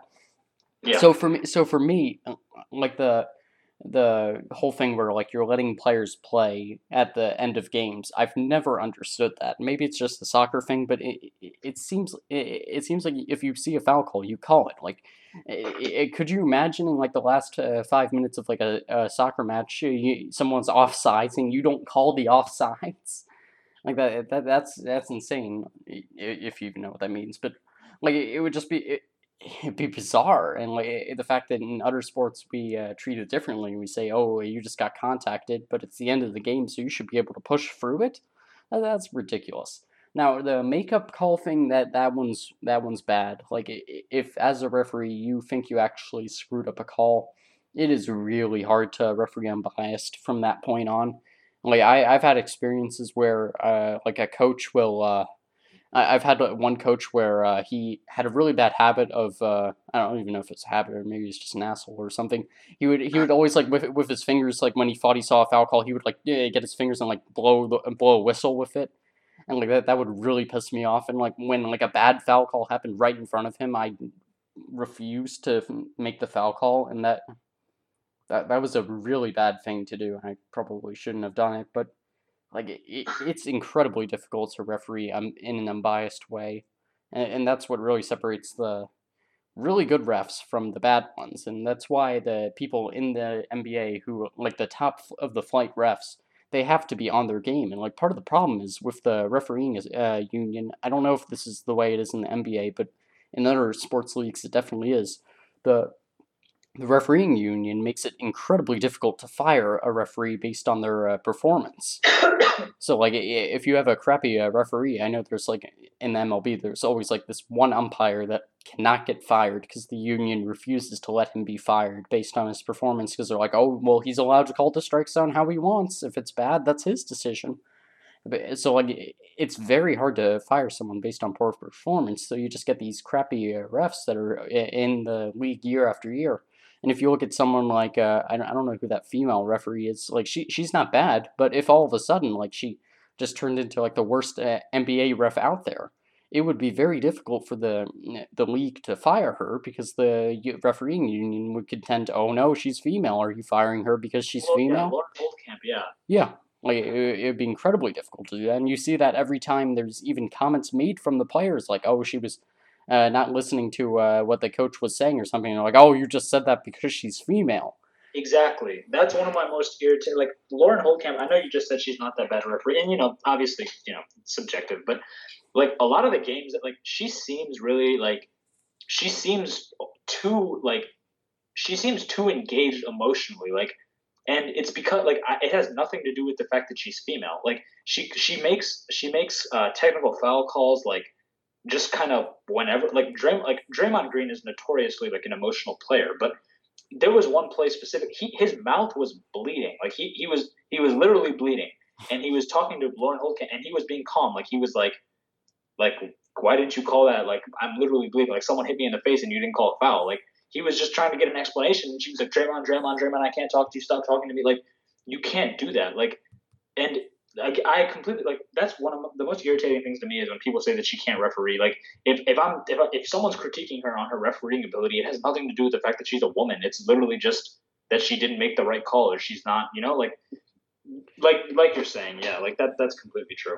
Yeah, and it's incredibly difficult to criticize someone in that situation, especially because even if she was one of the worst refs in the league, I don't know that the NBA should necessarily get rid of her just because it's such an important thing to have her stick around just so that women are even looking at being referees at the highest level. Like, just from my experience, even doing soccer refereeing at the lowest level, like it's something like 20 to 15 to 20% of referees are female, and that's at the absolute lowest level where like there's and basically nobody cares if you do a good job. And like I mean, Yeah, obviously you'll get yelled at or something, but if you leave after you leave the game, nobody's gonna remember that you had a bad game or something.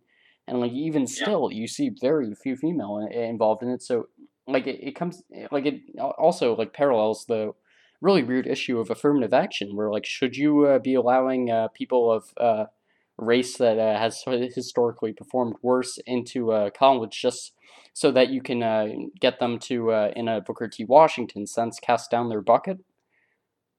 Exactly. See, like, yeah, but like the one thing, like, and tell me if you agree with this. So I think that for prior to the playoffs, right?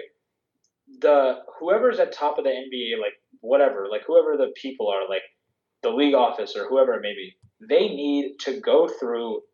They need to go through the foul, like for like, and this is gonna sound extremely excessive, but they need to go through every single game officiated by every single referee, and they need to determine who called the most correct calls and who called the least incorrect calls because that's just it's literally like statistics for referees, like who makes the best calls, who's the best referees, who made the most correct calls and who made the most incorrect calls, and then all the referees who made all the most correct calls, those are the officials that you need in the playoffs. Those are the officials that you need especially in the NBA finals. Like the three best referees in the league in terms of who made the most correct calls, and combined with basically the percentage of their calls that were correct, right? And then there should be like a minimum criteria for how many calls, right? Like let's say like I don't know how many foul calls are in a game, but whatever. Like there needs to be like a minimum criteria of how many calls you made, and then the referees who called the highest percentage of correct calls, the three highest, should be the three referees who officiate every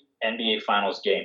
You can pay them more to do it. You can like whatever it may be if they don't want to try. Like I'm not sure if I've seen this entirely because I haven't paid that much attention to the referees in the two NBA finals that I've watched, but I'm not entirely sure that they keep the same referees throughout the series. But I really feel like you should because with all the dumb stuff that they have in the league, where it's like, oh, like feel of the game and like reputation calls and makeup calls and all that stuff. If you're a referee, right, like then like if you're officiating the whole series, then you get much more consistency in the series because it's the same referees making the same calls and they're more likely to call the same calls, right? Like Yeah. so then like basically a player will know, right? Like if they start a series in game one and the ref didn't give them a call, then they know kind of what to avoid and they kind of know like okay, like he's not going to call that, like I can try something different. Like obviously that's not the way it should be, but it's another advantage for the players to make it a more like proper series, like just so they get a better feel of the series. So it would definitely be excessive to have to go through every single call made, obviously, but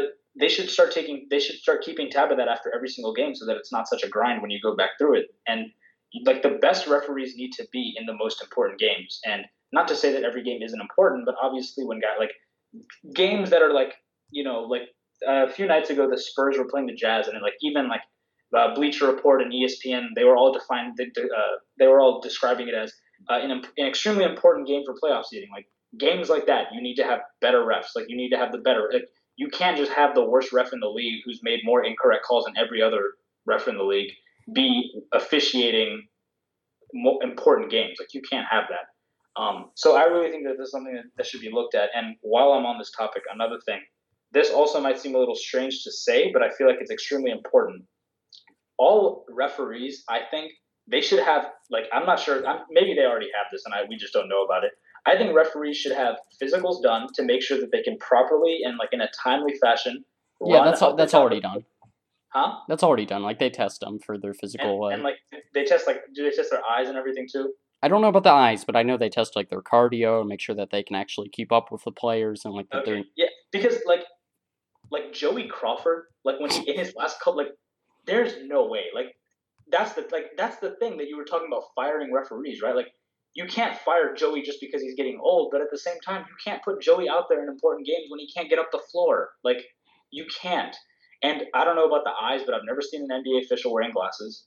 And they need to have their eyes be 20/20 so they can properly see everything, so they don't get blurred vision. And like when players start collapsing off a pick and roll, like referees, that entire issue needs to be addressed. Like in terms of who makes the best calls, the most correct calls, the best percentage of correct calls, their physical standings, their vision, and like I'm sure maybe Joey Crawford passed his physical when he started being an NBA referee in 1980 or whatever, but he was reffing up until 2015, and you can't tell. Like I can't believe that. Like you couldn't convince me that his cardio did not drop at all in 30 years. Like. Yeah, no, and I understand that concern. And at least in soccer, I can't say if this is true in the NBA, though I would think it would be. You have to every year you get reassessed on for like what grade you are. Like there's 1 through 8, and like what grade you are, and that determines what level of soccer you're allowed to do. Like Premier League, U.S. national games, just academy games, travel games, whatever. And like you have to get your physicals checked, and you have to be able to do like a certain time in like a Man U sprint, which is basically just suicide sprints. You have to be able to. I'm sure like there's an eye test or something. So like they do that every year in soccer, and like I don't know if they do that in the NBA, but if they don't, they definitely need to be, because yeah, you can't have someone like Joey Crawford tripping over his own feet and like trying to get up the court and then missing a call because of it. And like another thing, like. James Harden complained about this earlier in the year. Like there was a game that he was playing against the Clippers, I think, and every standard NBA game is refereed by 3 officials. Their game only had 2 referees. Yes, I saw that. Yeah. And everyone on every talk show and like sports radio, like everyone was saying, "Oh, come on, like that's not a big deal." Like, yes, it is. Like if like how do you like because sometimes when there's a call on the floor, all 3 referees convene and they talk about it and. Yeah. They talk about like whatever it is. Like they reference like they go to each other for reference on certain calls when one of them didn't see it, right? If you have 3, obviously that changes it from being 2. And like if I'm a player, right? Like obviously I want the best chance of getting the correct calls. So like and the fact that the NBA didn't even see an issue with that was upsetting to me because like you're a professional league and like you don't have like I guess you should have maybe at least one backup referee or something, like in case something happens, like whatever it is. Or honestly, maybe you can implement four referees into every game, like two on each side of the court or whatever it may be. So that way that that way when when teams are in transition, you can have like a referee can see everything from behind, from one side, from the other side, and then from looking at them head on or whatever it is. Like I think three is I don't really know if it always covers like the entire range of vision or whatever it is, but like I don't know. They just need to figure something out, and like they really need to be able to I guess get clearer looks and stuff. Maybe just have another set of eyes, like because like I mean this happened a long time ago, but like there are legitimate arguments as to like Dirk Nowitzki would have two NBA championships if it weren't for referees in 2006. Well, Like, they still would have screwed up the calls because I'm sure they were on orders from the league. But yeah, exactly. Yeah. Oh, yeah. So you know about the whole 2006 conspiracy with yeah, the Heat. yeah. Yeah. Like that kind of thing. But Like like you don't even screw so, up but that yeah, many I guess in calls. that case, I guess it wouldn't really help because they'd be on orders from the league. But still, like, I mean, what like in simple games when it really is the referee's fault, like I can just think of instances right off the top of my head where I was watching a game and I was like wow, like the refs completely screwed up that game. Like this was I think last season or maybe it was this season. No, I think it was last season because this was the beginning of last season. The Warriors were playing the Pelicans and Draymond Green clearly had a reach and foul on Anthony Davis that ended up costing them the game. Anthony Davis, who never yells at the referees, was clearly pissed off. He started yelling at the refs, and he was correct. He definitely got fouled. So he started yelling at the ref. So the Warriors had the ball, and then he got a technical foul call, and then the Warriors got the ball back because there was a turnover, right? So the Warriors turned the Pelicans were leading by one, and then it ended up being a 4-point swing the other way because of the technical foul, and then Steph Curry hit the three, and then they ended up losing the game. The Pelicans ended up losing the game. So like when you have stuff like that, like it's just like if like I personally by nature I'm not that competitive of a person, but if you're in the NBA, you're obviously competitive, and that probably drives you crazy that like something that's 100% out of your control is dictating how well you're able to do. Like that would drive me insane if I was super competitive. So I just think that the refereeing situation in the league it needs to be completely reevaluated just in terms of everything.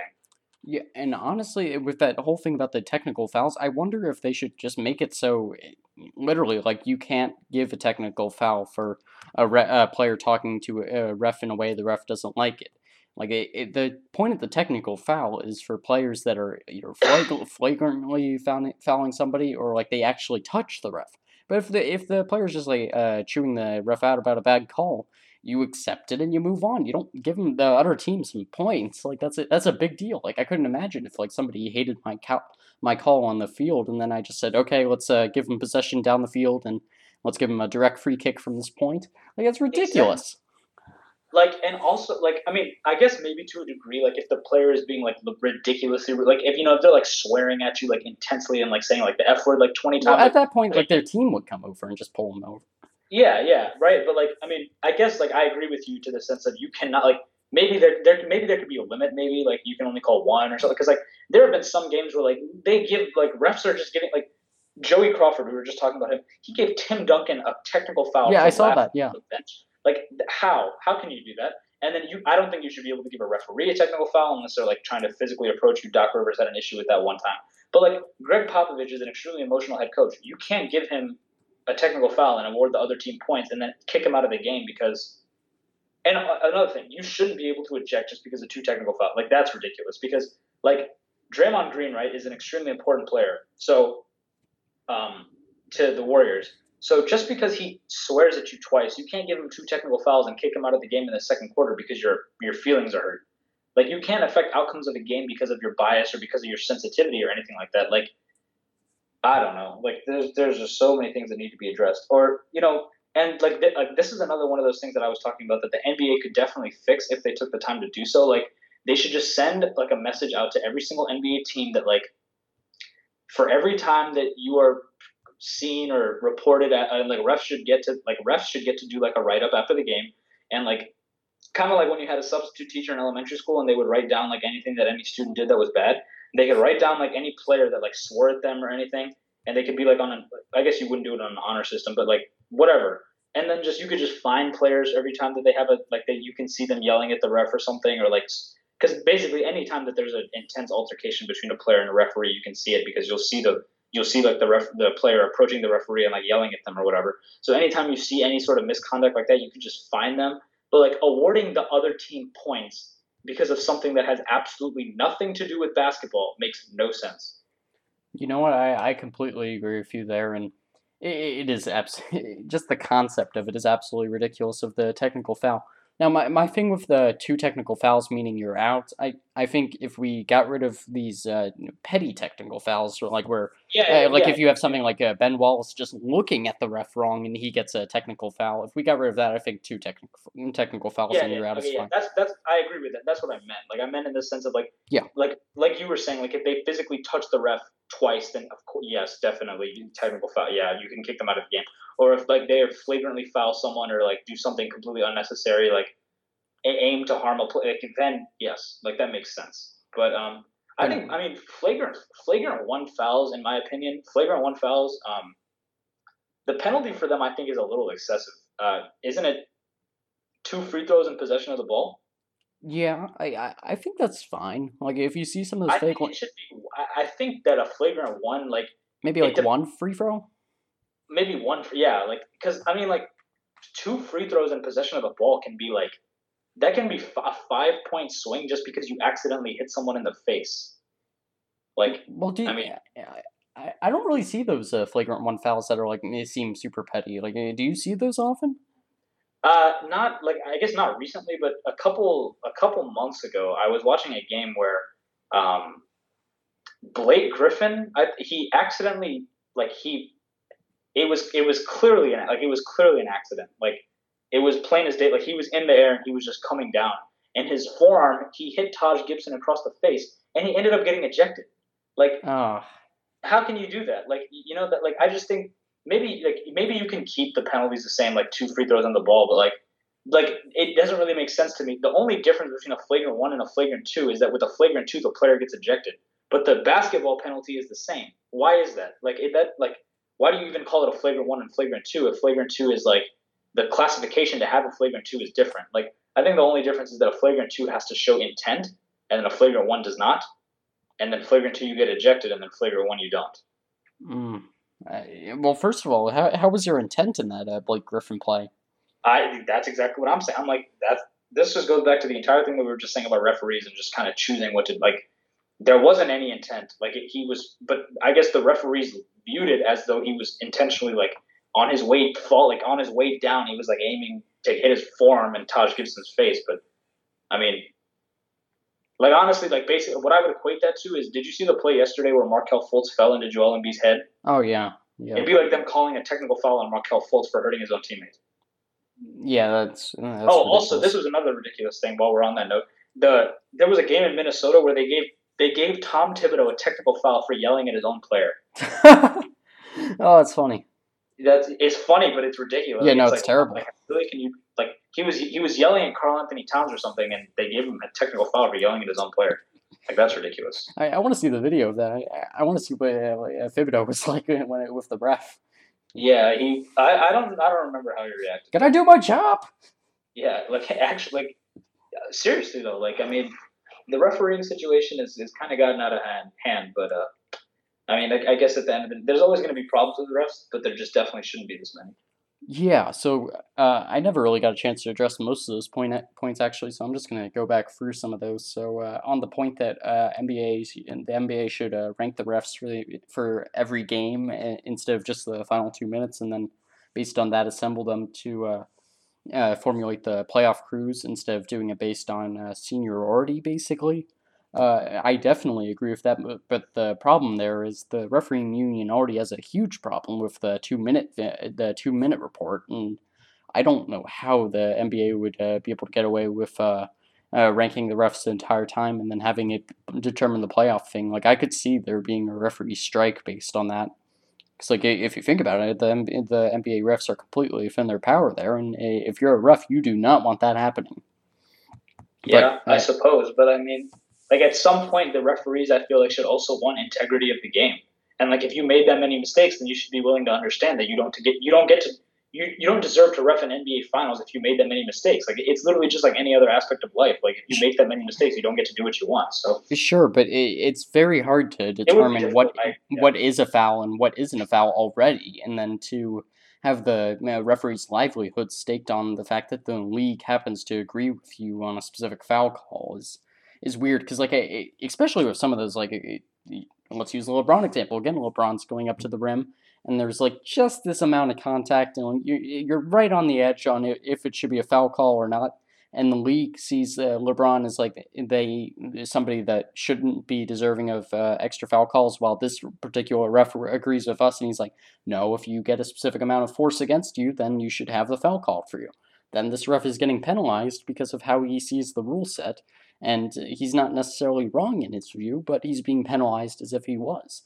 I'm not saying it's not a good policy to rank him, but I'm saying it's a very difficult process.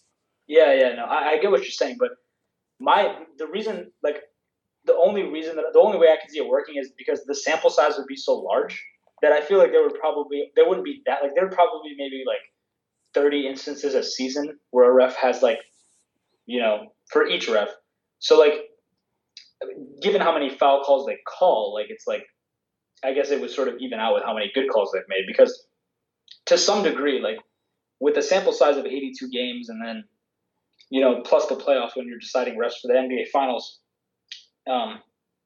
then to like, I think that I agree with you. It'd be a completely difficult process because like the referees association they seem like a really sensitive, like, I mean, like I don't understand why, like, if you made the wrong call and it cost the team the game, then I'm sorry, but you should be criticized because you cost the team the game. Like, like it doesn't really make any sense. And they don't even call out the referees by name or anything. Like they just say referees. They don't call out a referee and say like Joey Crawford or Monty Williams, like whatever. Like they made the wrong call, or like they just say that a wrong call was made. Like they never call out the ref. So I don't really understand why they're so sensitive about the 2-minute report, but you're right. Like they are super, like they really don't like to be attacked. So it would be very difficult. But at the end of it, I personally feel like it'd be a big enough sample size to choose. But they would be really opposed to it. That is true. Yeah, and I mean you're right. They are super sensitive to it, but I feel like this is the same argument for uh, just in all these sports leagues and negotiating, where you never want to give up any power that you have, even if you think that you're wrong in having that power. Like if you look at something like MLB, where like you have these crazy rules for like how you can pay minor league players, where you can go way below the minimum wage and like pay them like $10,000 a year or whatever they're making, which is clearly illegal and should be punished under law. But because of the antitrust exemption within the Supreme Court, the MLB gets to get away with it, and you'll never hear an owner complain about this system because they're like, well, it gives us power and it gives us more money, so why should we complain about something that helps us? And like it's super hard to be moral in a system like this, and when you're trying to create a moral system where people are meritally are awarded playoff games based on their merits and like how good they were in the season, that's really difficult. But no, I agree. If somehow you're in an ideal system, or the NBA union, the refereeing union can get behind this, and like the NBA can give some concession to the referees, maybe more pay or something, then sure, like that'd be fantastic. But that's really difficult to pull off. And luckily, I think the NBA doesn't have to worry about it nearly as much as other leagues. Like if you look at the baseball with someone like Angel Hernandez, where literally every year he's refereeing, umpiring the World Series, and like he's doing a horrible job, and you can't get rid of the guy. Like it gets a lot worse than what the NBA has. Yeah, it definitely does. Yeah, so that's ranking. I don't really remember any of. Oh yeah, there was this point. So something that really irks me about NBA games is when so you know how like in the final 2 minutes or whatever it is, whenever a basket gets scored, the clock stops and then it starts again once the ball's inbounded. Yeah. That really annoys me that that's not done for the entire game. Because like you'll be watching the game and like it won't happen. Like they'll just keep the clock running, and it just feels like it's BS. Like, oh, okay, why are we bothering to do this at the end of the game then if we're not going to do it for the entire game? Is it just you don't actually care about the time? And if you don't actually care about the time, what are we doing here? Yeah, I mean, the refs just honestly, just thinking about it is just it's irking because like there are just so many things that aren't. And like another thing, this is a little bit. I mean, this is I guess in a way it's related, but not entirely. Like I feel like either the NCAA or the NBA they need to adjust their rules. I think in a little bit of accordance like to one another because like like college players who come into the league are like they're used to a completely different set of rules. So it's like like all the stuff with like defensive 3 seconds and the like the inbounding thing that you were just Actually, talking can you about. summarize the difference in the rules? Because I actually don't know any of them. Okay, so basically in the NCAA, so you know how you were just saying that like after an inbound, like sometimes they take time off the, you know what I'm saying, like what you were just saying. Yeah, like sometimes the clock is stopped and sometimes it's not. Yeah, so in the NCAA, the clock is never stopped. Like after a shot, like they don't stop the clock when like while you're inbounding. Like time runs while you inbound the ball. Oh my god. So like it's stressful. Like so basically, like I was watching a game right, and like it was uh it was the game. Loyola Chicago hit that game winning shot, but after the shot went through the net, um, there was still like zero point 0.4 seconds. But because time keeps running, the player like he didn't have enough time to inbound the ball and stop the clock. You know what I'm saying? Yeah. Like your time to inbound the ball is part of game time, which I think makes sense. So that's different. In the NCAA, they always keep the clock running. In the NCAA, you get five fouls before you're fouled out instead of six. Yeah, which makes sense And, based on the time. and defensive 3 seconds is not a rule in college. Hmm. So, because they allow zone in college, they don't allow it in the NBA. But Yeah, to some extent. yeah, and so like, and there are some other smaller ones that I'm not entirely sure because I don't watch that much college basketball. But I just feel like the rules should be in accordance with one another because and because like just for players who are just entering the league, right? Like it would just I think it would make it easier for them to do a little bit better because I mean like with players who are adapting to a completely new thing, being in the NBA, I guess every advantage that they can get makes it a little bit easier. So yeah. Oh, 1 second, Ryan. I'm gonna mute my mic. My mom is calling me. Yeah, sure. And no, I'm with Rod there. It makes absolutely no sense that well, you know what? It makes complete sense because the NCAA is by no means required to have the same rule set as the NBA. It's two completely different entities. But it doesn't make it weird when the NBA is trying to support college basketball by keeping NBA players within the college system for at least 1 year for rules like the one and done rule. That's a little weird, but at least it seems like that's going to be gotten rid of in the coming years. It seems like Adam Silver isn't particularly on board with that, but we'll see. With Adam Silver, as we mentioned earlier, he has a lot of good ideas, but he doesn't implement very many of them. But yeah, it is weird that they have two completely different systems. It's better than college football to just NFL football, but it still sounds pretty bad. With the defensive 3 second rule, it seems like you should have. I'm not actually sure. I'm gonna have to ask Rod if he thinks that you should have to get out of the paint or not for after standing it for 3 seconds, because that's an interesting thing.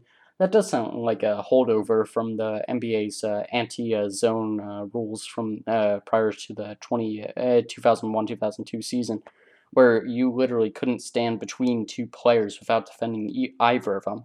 And that was something that we brought up in our arguments on why Michael Jordan had an easier time in the NBA than LeBron does today, not having the zone defense, and why, at the very least, we should be viewing them the same. But yeah, that's really weird. And here, let me just text Arati. Let me know that he has to go help his grandfather with something. So let me let him know. Cool. I'll vamp for 5 minutes.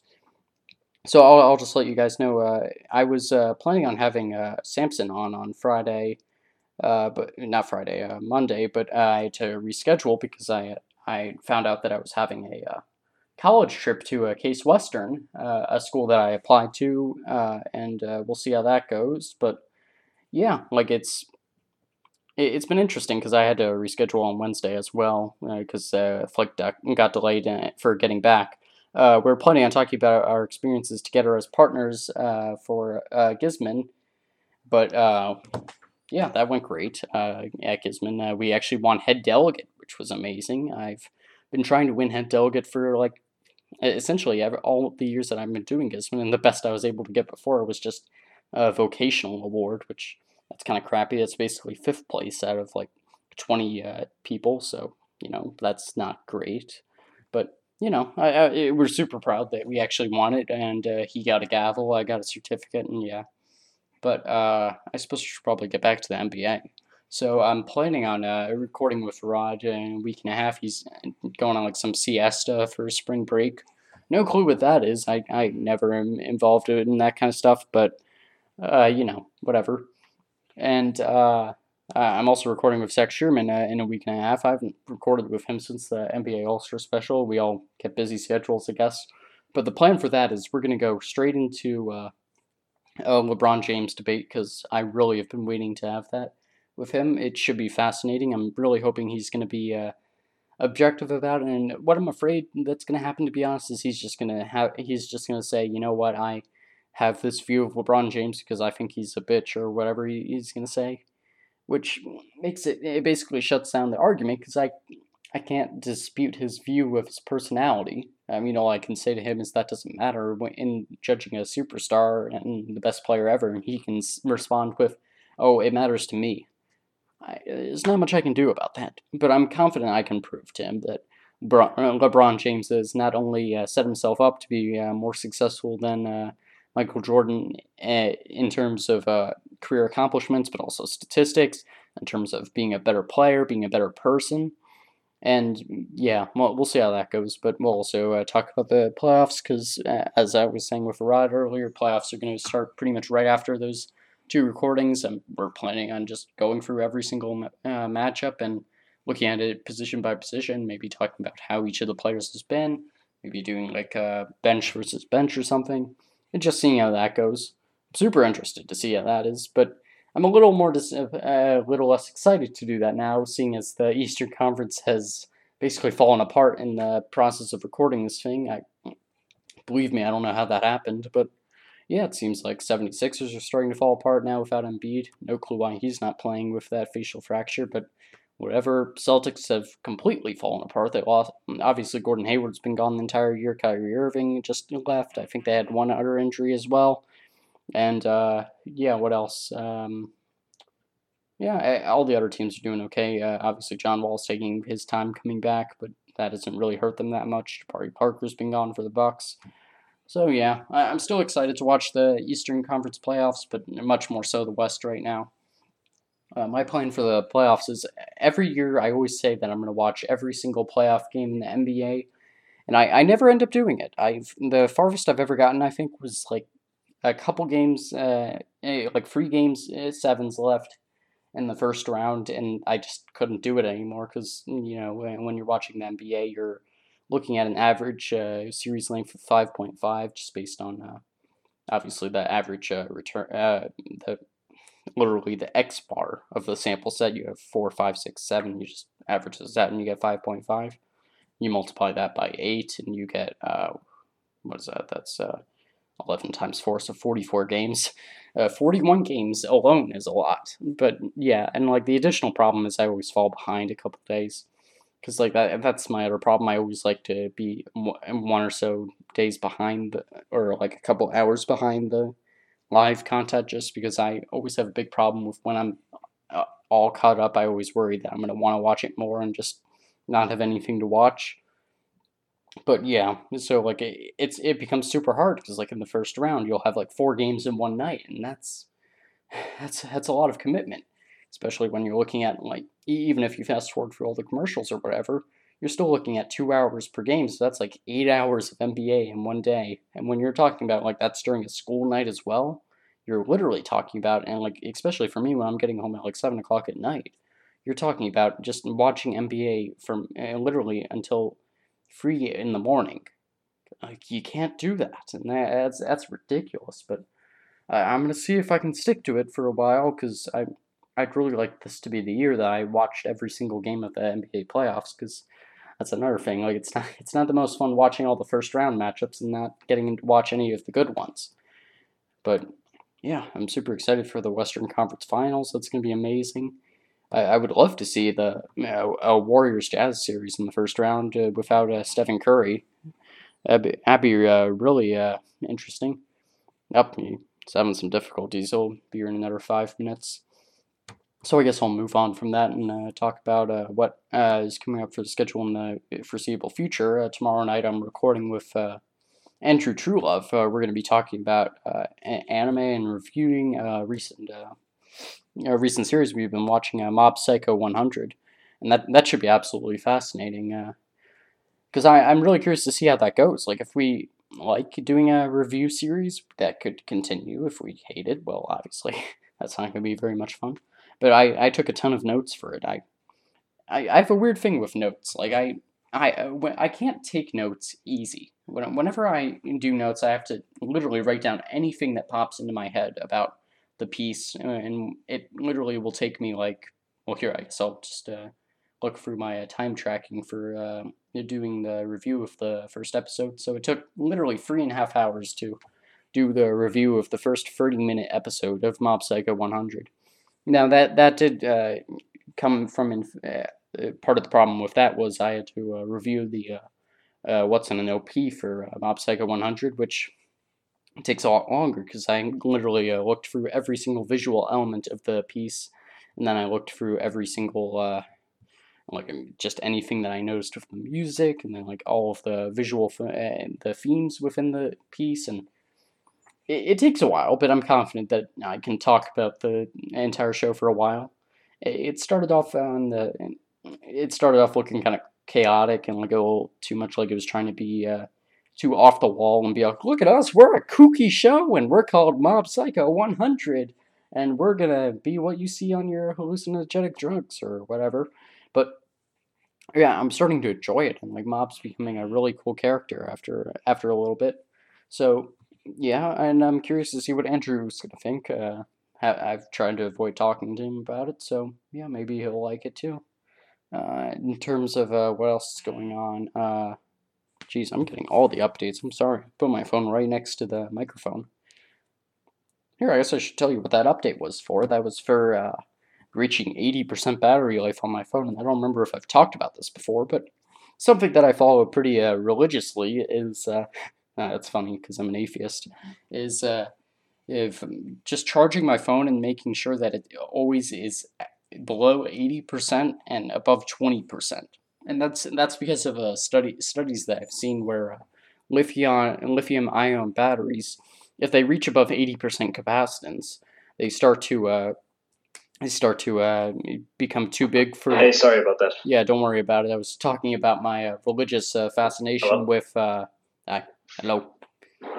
Sorry. My fascination. What? What were you saying? Oh, sorry. I was getting an echo where like I was hearing my own voice back through the microphone. That was weird. But no, I was. It got pretty deep into the vamping. I was talking about my habit of never charging my phone past 80%. So. Oh, really? Yeah, we kind of went off the deep end, but okay. I have no clue what we were talking about before this. Referees. Oh, okay. Is there anything left to say about referees? Probably not. We vented all of our frustrations, I think. Yeah, let's. Oh yeah. I forgot. I wanted to ask you a question. The listeners are probably remembering that I mentioned right after you left. I would ask you this. So, do you think that the college rules for the defensive 3 seconds are better than the NBA's? Yes, because I mean, I feel like any player who's like, I feel like every player should be able to play however they want, and I just feel like zone defenses, like if you really have needed that water. Sorry, I said I really needed that water. Oh, I mean, at the end of the day, I guess it's not that big of a deal because some teams can still kind of play zone without technically playing zone. But I mean, I think without the rule, like, I'm kind of torn on it because you could literally just have Rudy Gobert standing under the rim for an entire 24-second possession and completely seal off the rim. But at the same time, it's sort of like you should, I mean, just like either get good enough to finish against it or just learn how to shoot from outside. So, like, it's limiting, the rule kind of limits players like DeAndre Jordan, Rudy Gobert, Anthony Davis, Hassan Whiteside Kristaps Porzingis. Like the good rim protectors in the league are sort of limited by the rule. So, but at the same time, like that rule is what's allowed. Like I guess it kind of helps to make the league as guard centric as it is because like James Harden would not be the player he is if there was a big man consistently in the paint. So that also I think would bring back a little bit of a prevalence of a stretch five player because then like that's the reason that you have a stretch five anyway is to bring that big man out of the paint. So I think that it should be allowed simply because like if it's allowed at every smaller level, why do you all of a sudden make it different when you get to the highest level? It seems kind of sort of like counterproductive, but at the end of the day, it can live without being changed. But I just feel like just for consistency's sake, it should be a rule in the NBA too, or shouldn't be a rule. Yeah, and it is. I agree with you. It's a tougher call because if you don't have it, then you have a system where like you're back in the '60s where like the center is just parked in the paint the entire time and the guards can't drive on the center at all. And like I'm concerned that even if you had like a stretch five or something, that center still stays in the paint and they just trust the guards to play like a 5-4, 5-4 on everybody out on the paint on the perimeter and just hope for the best because they know that nobody's scoring in the rim.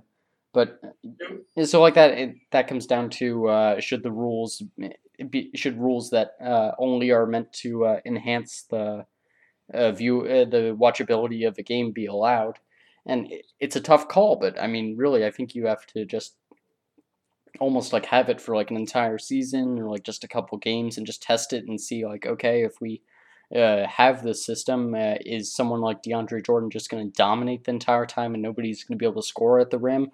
Is it going to be is it just going to be a boring game that nobody wants to watch, or like is it something that guards can dominate even more in? Because well, probably not, but like where the stretch five really does dominate, where like the center does have to come out of the paint to guard them. So really, I think you just have to run some tests on it. But I'd be curious to see how it would go because it would be it is absolutely just a holdover of the NBA's problems with zone defense back in the '90s. Yeah, I mean, it just sort of like it kind of changes conversations too because like I mean, so many people say things like, when comparing players across different generations, it's like, oh, he had to play against zone defenses, he didn't have to play against zone defenses. So it kind of added another layer to all of that because then they would have switched back. I mean, I feel like because the NBA has so many issues that could be fixed, it's sort of easy to pick all of them apart. But if there were fewer, like if they fix the things that surround like that, like if they fix like the fact that you can't like if they fix small things where they call like we were just talking about, like they call ridiculous things fouls. So basically, I think if officiating got tighter, like and more strict, I don't think that there would be more like I think that there would be no one would really even think about whether or not there's a 3-second violation defensively, because like I think like defensive minded big men would like love to not have a defensive 3 seconds, but then I guess you'd also have this whole issue where all the offensive players who are really good in the post would be like, oh, so how come they can stay in the post for 3 seconds on defense, but I can't stay in the post for 3 seconds on offense? Because then obviously there's also offensive 3-second violations, so that would be another issue. Does college basketball allow for offensive 3 seconds? I am not sure. I have not watched enough. Here, I'll look it up. I feel like maybe they don't because I guess that would be really kind of like all the big men would just kind of kill you. Yeah. Let's see. Because they also have the 5-second back to the basket rule, which I think is kind of stupid. But yeah, what's 5 seconds back to the basket? So basically, Mark Jackson, when he was a really good player, he was Mark Jackson, the guy he coached the Warriors before Steve Kerr. So basically, he's a taller point guard. So he would essentially it's kind of nicknamed the Mark Jackson rule. He would just constantly back down smaller point guards and score on them. So essentially, the NBA made a rule to mitigate it so that point guards couldn't just beat you because they're bigger than you. Okay. So like you can't bump your shoulder and like post someone up for more than 5 seconds, basically. Yeah. Okay. It is in college. But it's kind of like a long 5 seconds. It's kind of like the 5 seconds that you get on an inbounds pass, where it's like, so you don't really see that called that much, but still, it's a rule. Yeah, and do you think that the NBA should just have like a timer that goes off after like 5 seconds if you haven't and brought it in because like that's a weird thing Yeah, with the because law. the refs counting like it's like It's that's like another six one of those things seconds. that I feel like is subjective. Like they change it sometimes when the game is different. You know, like they kind of like they slow the counts down when it's the game is close and stuff, which is just kind of stupid. But Yeah, and like they don't even have an actual stopwatch. Like 1, 2, 3. Yeah, like that's ridiculous. So, like yeah, they should have a built-in timer because even if it was a stopwatch that they stopped by themselves, like there would always be user error. yeah, It'd never be exactly 5 seconds. So, yeah, I mean, I think a timer would definitely. I mean, they kind of need that in the sense of like all the. Oh, another rule that I didn't mention that's different in college. In college, you get in college the. Let me double check on this. College shot clock. The shot clock is different. yeah. Yes, it is. It is 30 Yeah, shot seconds. clock is 30 seconds in the league, and it's 24 seconds in the. It's 24 seconds in the NBA. Yeah, it used to be 35 seconds actually, but that sounds like the same problem that the NBA used to have with zone defense with college basketball having a history where they used to not have a shot clock at all. And like Yeah. while the NBA switched to having a shot clock in the 1950s, the college basketball stuck without one until like the 1970s actually. Yeah, that's I don't really understand how that ever worked. Like I feel like what you should do in that situation is just score the ball once and then hold it. Yeah. Like, you know? So I think that does settle our argument then on if the NBA should get rid of defensive 3 seconds, and that they should have it because if a rule like the shot clock was only created to make the game more watchable, then what's the problem with defensive 3 seconds doing that too? Yeah, I think it's just I feel like it's an interesting debate because like if you changed a rule like that, like the league would change completely. Because like now, like at this point, the one thing that I don't like about the NBA right now is that like even though we have good big men, like it's like the big men have to adapt to how the guards play. Yeah, Like Kristaps Porzingis is not how we view him unless he can do all the things that he can do. But the only reason that he can do all the things that he can do is because the league is predicated on how well you can play like a guard. yeah, Like, it doesn't work the other way around where it's like we don't praise guards for being able to play like a big man, but we praise big men for being able to play like a guard. Like if James Harden had like a post fadeaway like that, I think that'd just be amazing. But like obviously, there's literally no reason for him to do that because his style of play is perfect for what the NBA is now. So I just wish it went both ways a little bit more, and it wasn't so like prevalent on like, oh, you can shoot threes, you can dribble, you can do like I sort of like LaMarcus Aldridge to me is one of my favorite players because he's kind of one of the only players who doesn't really adapt.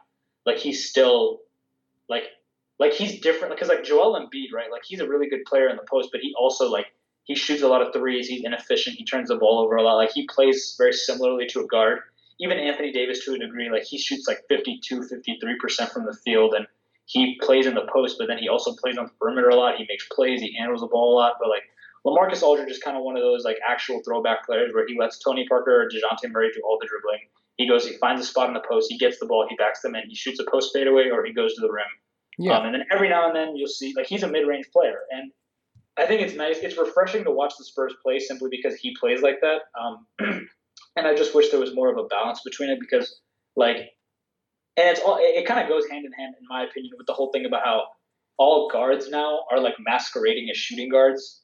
Like Steph Curry is not really a point guard. It's just he's a point guard because of how tall he is. Damian Lillard, same thing. Kyrie Irving, same thing. Like a point guard, like traditionally, is players who you score probably maybe like somewhere between like 15 and 20 points a game, and then you get like 9 to 11 assists a game. And now it's kind of like your point guard is supposed to be able to get you 24 plus points per game, and then only like 5 to 7 assists a game. So, I mean, ideally you can do both, which Harden can do and stuff like that. But I just wish that there was kind of more of a like I guess positionless basketball is cool, but at the same time, I feel like I mean positions are a part of the game. So I just feel like I wish that there was a little bit more semblance of that still. Yeah, and I get where you're getting at, where like the NBA incentivizes you to play the game a specific way, so all the players are going to trend that way, and I think that's one of the problems with sports, where you always will have a specific rule set, and you'll have a specific style that will better fit that rule set, and how people are always looking for new creative ways for players to play, and as you said, like you're not going to have a guard that always plays like a center, but you're going to have centers who always play like guards. So like you're always going to have players trending towards the exact same player. And unfortunately, that's not what makes sports fun. Like nobody wants to watch a game that's full of robots. Like they want to see a game where like anyone can play however they want and they can win, because that's why we watch sports, to see the kinds of things that we can't do and marvel at it. Yeah, and like also another thing is like I think the discussion of players themselves I think is really interesting on this because like you don't have influential players who can influence the way an entire generation plays often. Like like for this coming generation of like the people who are going to play in the NBA, maybe in like 10, like Steph Curry is going to be extremely important because this whole thing of like 3-over-2 and like analytics and like you as soon as you come up the floor you can pull up from half court and like you can try and shoot these crazy shots and like taking a bad shot, but it's only like a bad shot is only a bad shot if you miss it, like that kind of thing, Yeah. right? Like that whole mentality, right? Like LaMelo. I don't know. Are you familiar with like the whole Chino Hills thing and like LaMelo Ball and Lonzo Ball, little brothers? Just them pulling up from like half court and like Yeah, disrespecting yeah. opponents. You've seen that, right? Yeah.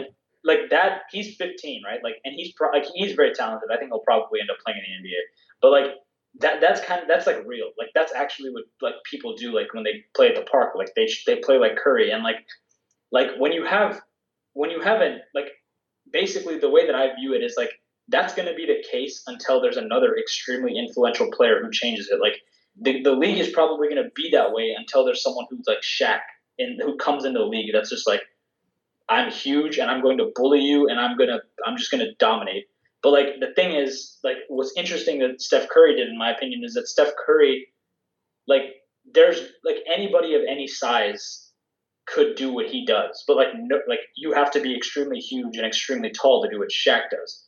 So like like you can be basically anywhere between 6 feet and 7 feet and shoot the way that Steph Curry does as long as you practice enough, right? But like regardless of how much like you can't change your height to be 7'1" and 360 pounds like Shaq. So it's gonna be interesting to me. Like the only thing that I could really see like actually like changing the game is like if you have a player who comes into the league and is like just a monster defender, like in terms of like and by like monster defender I mean like monster defender like getting like 7-8 steals a game and like 5 blocks, right?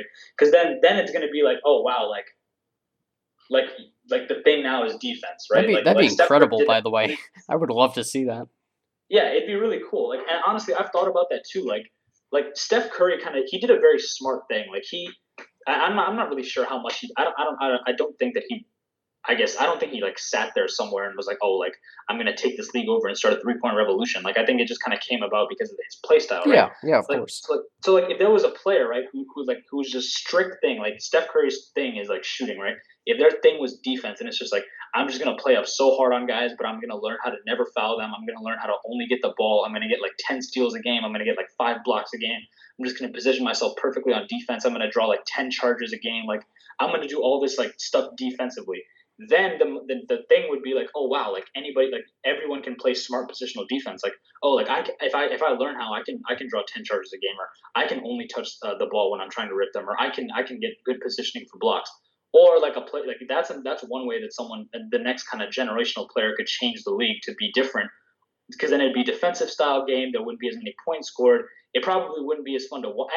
Like that's the thing, right? Like Steph Curry's is probably the most fun one to watch, I guess. Like from an aesthetically pleasing standpoint, but I think a defensive style game could be fun because then you get so much more plays in transition, and then people get highlight dunks and transition threes, like all that stuff still happens. Or you could do it kind of in a like a Steve Nash on steroids kind of thing, where you just find one player who's just an extremely creative passer, or like someone who just they completely dominate the game by playmaking only and average like 20 assists or something. Because like that sounds insane, but then like when you think about it, like if you told someone like 15 years ago there'd be a point guard in the NBA who made 402 threes in a season, that would sound just as crazy as what I'm saying right now about someone averaging like 10 steals a game. Yeah, definitely. So like basically, I think the league now is, because of what Steph Curry's done, I feel like the league is not going to be able to change into a way where you can just where like dominance now cannot come by size because of what Steph Curry's done. Like dominance now has to come off of some specific skill that you have, and I think that's hurt a lot of players who were probably like Jahlil Okafor, for example, right? Like he was the third pick in the 2015 draft. His first season in the league, he had 18 points per game, 7 rebounds. But because he does not play he doesn't play anything like a guard, and he's struggling now. He's averaging like 5 points per game and 4 rebounds, and he got traded to the Brooklyn Nets. So now it's like you can't dominate in because I think of what Steph Curry's done to revolutionize the game. I think the only way that the league now is really going to be able to change again in such a drastic fashion is if you get another player who's ridiculously skilled and perfect at doing one thing or multiple things. Probably not multiple things though, because it's more difficult for people who are learning the game to be good at 2 things. But like if there's just one thing that everyone can do, right? And in my opinion, there's only so many things that in the league that one player like everyone can do, right? Like not everyone is going to have the hand talent to finish like Kyrie Irving, so it can't be that. But everyone can learn how to shoot a basketball. Everyone can learn how to play defense properly. Everyone can learn how to make smart passes. So like those are some of the things that I think that it would take for the NBA to really change again. But like I don't really see that happening because the way that Steph Curry has done it seems to please a lot of people who are watching, and it's perfect for the casual fan who just likes to turn it on and see something exciting. So until someone really, I guess, makes a full-fledged effort to be like, damn, I'm going to change the league, we're probably going to be in this kind of league for a while. Yeah, and I couldn't agree more. And like something that always really annoys me is that people they always want to do it in the easiest way, like the most obvious way that they can see. Like nobody wants to be the NBA player that's the big counterculture guy to come up with the new revolution, even though that guy would be way more successful. They want to be the guy that's doing the exact same thing as the most successful guy right now, because everyone's got this get rich quick scheme where they're like, oh, how do I get good in the NBA? Ooh, the best guy right now, he shoots a lot of free pointers. I better go shoot some free pointers too. And exactly. Yeah, you're absolutely right. Like it takes a massive effort to completely change how the system works and just what change it to a way that it works better for like how the rule set's designed. And like I do wonder because this was something that we talked about like 2 or 3 years ago when Stephen Curry was really becoming the god at shooting that he is now. Just what is the NBA going to look like when players don't miss and like they don't miss shots? Like what do you do on defense? Like Exactly. if they're just gonna make the shot no matter what, like what do you do? Like are you just gonna have 150-point games? Like is it even worth playing defense at that point, or should you just try and outrun the guy? Like that's a weird thing. Like, and does anyone want to watch an NBA where players don't miss shots? That seems like it would be kind of boring. Like there's no stakes. Like oh, here comes Stephen Curry. He's walking up to the 3-point line. Well, I know what's happening here. Here, let me go grab a beer out of the fridge. Or whatever. Yeah, yeah. Keep going. Yeah, and like it just seems like a foregone conclusion. It's not what the NBA wants, and like that's the problem with new ingenuities in terms of how the game is played. Like it's always converging to the mathematically best way to play, and right now that's the free and layups. So like that, what's his name?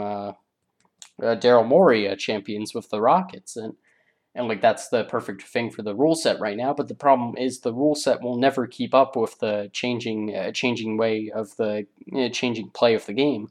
So you're always going to have the NBA and all sports converging to the rule set's ideal way of being played. So over time, you're going to have fewer and fewer so-called revolutions in how the game is played occurring. So that creates a problem, obviously. Then you're going to have the creativity in the game and just differing play styles decreasing over time, which is not ideal for the game overall. But I suppose if you have a good baseline for like what you can expect out of the game, that always helps. But no, I would absolutely love to see an NBA with like some guy who just every time he walks up to the point guard, he's just like, bam, I got the steal. Or like some center where like every time he's getting back down, he's like, I got you, bitch, and he just swats down the ball. Like that'd be really cool. But imagine an NBA where all the players are doing that. Like that wouldn't be a very fun league. But I had one other point there. Crap. I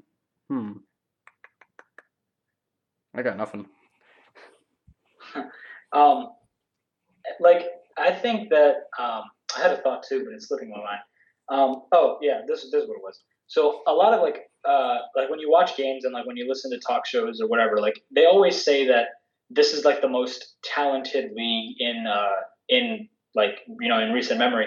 And while I agree with that, it's definitely, in my opinion, the least unique league because everyone plays the same way. Like Damian Lillard is so like you could probably interchange Steph Curry and Damian Lillard, and like because Damian Lillard has, I think he's not as efficient from three, but he has the same shooting range as Steph Curry. Like if you like I consistently watched a lot of Portland games. The one year that you and I said that Terry Stotts should have been Coach of the Year. Yeah. Like that year, I watched a lot of Portland games, and like he can consistently like hit from like extreme like 3 to 5 steps behind the 3-point line. Like if you put Damian Lillard on the Warriors, I don't think that much would be different. The passing, but would be a little bit better. But like I think if you put Damian Lillard on the Warriors, not like that much probably. Like if you just changed them now, but like if you had brought up Damian Lillard in the Warriors system, yeah, I see. If you change them now, obviously you have some differences because Steph Curry is much more efficient and his range is unmatched. But like if you put if Damian Lillard had been drafted in 2009 by the Warriors and then like he'd been coached by Steve Kerr, brought up all that stuff, like I think there wouldn't be that much difference, right? And then like Kyrie Irving, like he's a 41% 3-point shooter. He scores that many points a game. He doesn't pass that much. Like everyone's game is so similar, and even the big men at this point, like how like I can't point to a significant difference between the games of like Anthony Davis and Joel Embiid. Like aside from maybe a little bit of a height difference, like they're really good rim protectors who can shoot the ball, score the ball in the post. Like in the NBA, like previously, right? Like let's just go back like 10 years ago, right? Like this is what you had 10 years ago, or I guess it wouldn't even be 10 years ago. It'd be like maybe 13 years ago or 12, whatever. It's just a couple years ago, right? You had Tim Duncan. He was fundamentally sound, would completely dominate you in the post and defensively. You had Dirk Nowitzki, who was a stretch big who could play you inside the post with post fadeaways, and he could shoot threes, and he was 7 feet tall. You had LeBron James, who could attack the rim and make plays for other people. You had Steve Nash, who would dominate you strictly with his passing ability. You had Jason Kidd, who would dominate you with his versatility. You had Kevin Garnett, who would dominate you defensively. You had Paul Pierce, who would dominate you with scoring. You had Kobe, who would dominate you with scoring. Like, different players did so many different things to dominate you, but now it's just like everyone shoots threes. Like, James Harden beats you with his shooting and playmaking. Steph Curry beats you with his shooting and playmaking. Damian Lillard beats you with his shooting and playmaking. LeBron, even to a degree, now beats you with his, I guess not shooting, but his driving and playmaking. Giannis beats you with his driving and playmaking. Anthony Davis and Joel Embiid both beat you with their play in the post and the rebounding. DeMarcus Cousins beats you with his play in the post and in his rebounding. Kristaps Porzingis beats you, shooting threes and rim protection. And then you also it's like every NBA player has another NBA player that you can really similarly compare them to. Like Jimmy Butler, Paul George, Kawhi Leonard. They're not that different in my opinion. Yeah. Steph Curry, Damian Lillard, not that much different. I like Kevin Durant and LeBron James even to a degree. Obviously, LeBron James is a little bit better playmaker, but they're kind of like all players are like they have like equals or like players who can do all the stuff that they can do just as well, if not better than them. Like I think the only unmatched talent in the league is like it's like small stuff that doesn't really affect that much. Like Kyrie Irving's finishing ability is that unmatched, but at the end of the day, that doesn't matter because everyone ends up scoring the same amount of points as them. And Steph Curry's shooting ability isn't really matched either, but like people end up scoring the same as them. Like I just wish that the game was kind of more spread out to where like you have different players who bring different things. And like that way, like if the NBA was more like that and you put a team together with players like that, then your team would just be so much more fun to watch because you could watch one team and see so many different things. Like you can't watch Houston if you want to see a grit and grind defensive game. Like you can't. Like if you're going to watch a Houston game, you're going to see a bunch of threes, layups, and transition. You watch the Warriors, you're going to see a bunch of threes, layups, and transition. You watch Cleveland, you're going to see threes, layups, transition. You're not going to see any defense. And like it's just like I was saying earlier, like basically like there was a time before, and like also when I was listing players like Steve Nash, Jason Kidd, Dirk Nowitzki, Tim Duncan, LeBron James, Dwight Howard completely dominated the game defensively. Like 3 straight Defensive Player of the Year awards. Wasn't that skilled inside, but was able to dominate because of his size and his athleticism and his strength.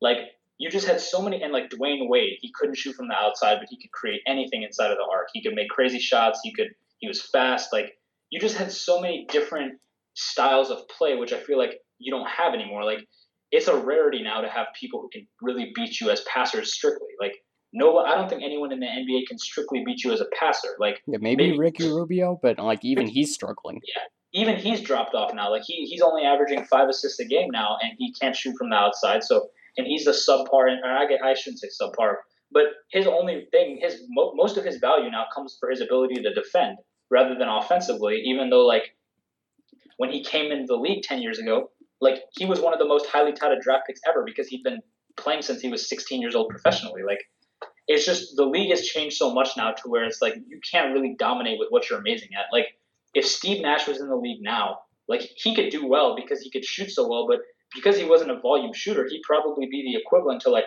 someone like I don't know, like because he couldn't play any defense, so he wouldn't be Chris Paul. He'd probably be similar to Ricky Rubio, except with a shooting touch. Like, because unless you can do a set number of things in the NBA, and it's like shooting, defend, and run, like it's like you can't do much in the league now. Yeah, and I definitely agree with you. And miraculously, I remembered my point from earlier, and Yep. it had to do with an article I was reading about why the Pacers are doing so good this year. And it made a very strong case for how the Pacers, while Oladipo, who has been great, and like obviously Darren Collison has been like leading the league in 3-point percentage, and Domantas Sabonis has been all that he has been, like him and his beautiful Lithuanian self. Like it's Yeah. just, yeah. Apparently, like the Pacers are really representing the counterculture in the league and like taking over for the Grizzlies, and not in the sense that they're the new grit and grind, but what they are, they're the new long two team, and they're taking advantage of the fact that all the teams are trying to either move back away from the back behind the 3-point line or closer to the basket, and taking advantage of how defenses are structured now to work against that, and they're optimizing their system so that they're doing a 7 seconds or less offense where they're taking long twos. They're taking any shot that is available to them and just saying, okay, if the defender is not within 4 feet of me, regardless of where I am on the court, we're taking the shot. And that really represents a point that I was going to get to, that all of these systems are work in an equilibrium, where even if you have the perfect optimized offense, or even if like your team literally has the best player, not the best players ever, it doesn't work for talent, but if you have the best system ever, and like the free and layup system of Daryl Morey is the perfect system, then even still, the best way to run the NBA wouldn't have every team doing that, because then you're missing out on some teams that can take advantage of the fact that all defenses would be structured to play against the free and layup system. So you have a team like the Pacers that are willing to do that. Unfortunately, the long two system isn't exactly the most exciting, but I mean, it's an example of counterculture, and I think every NBA fan would agree that like the Grizzlies were always a really fun team, even if their play style wasn't fun, just because it was so different from what the rest of the league does. They would just walk up to you and grind on you and like push you around and make you really feel pressured, and like all the games would be like under 90 points or whatever, and like it was just in stark contrast to everything else in the league, and like you would always hear about players heading into the grind house, and that was like a different experience from everywhere else, and like that was a really big thing. And like now, what we have like the Jazz maybe that are picking up the mantle for the Grizzlies that have fallen apart this season.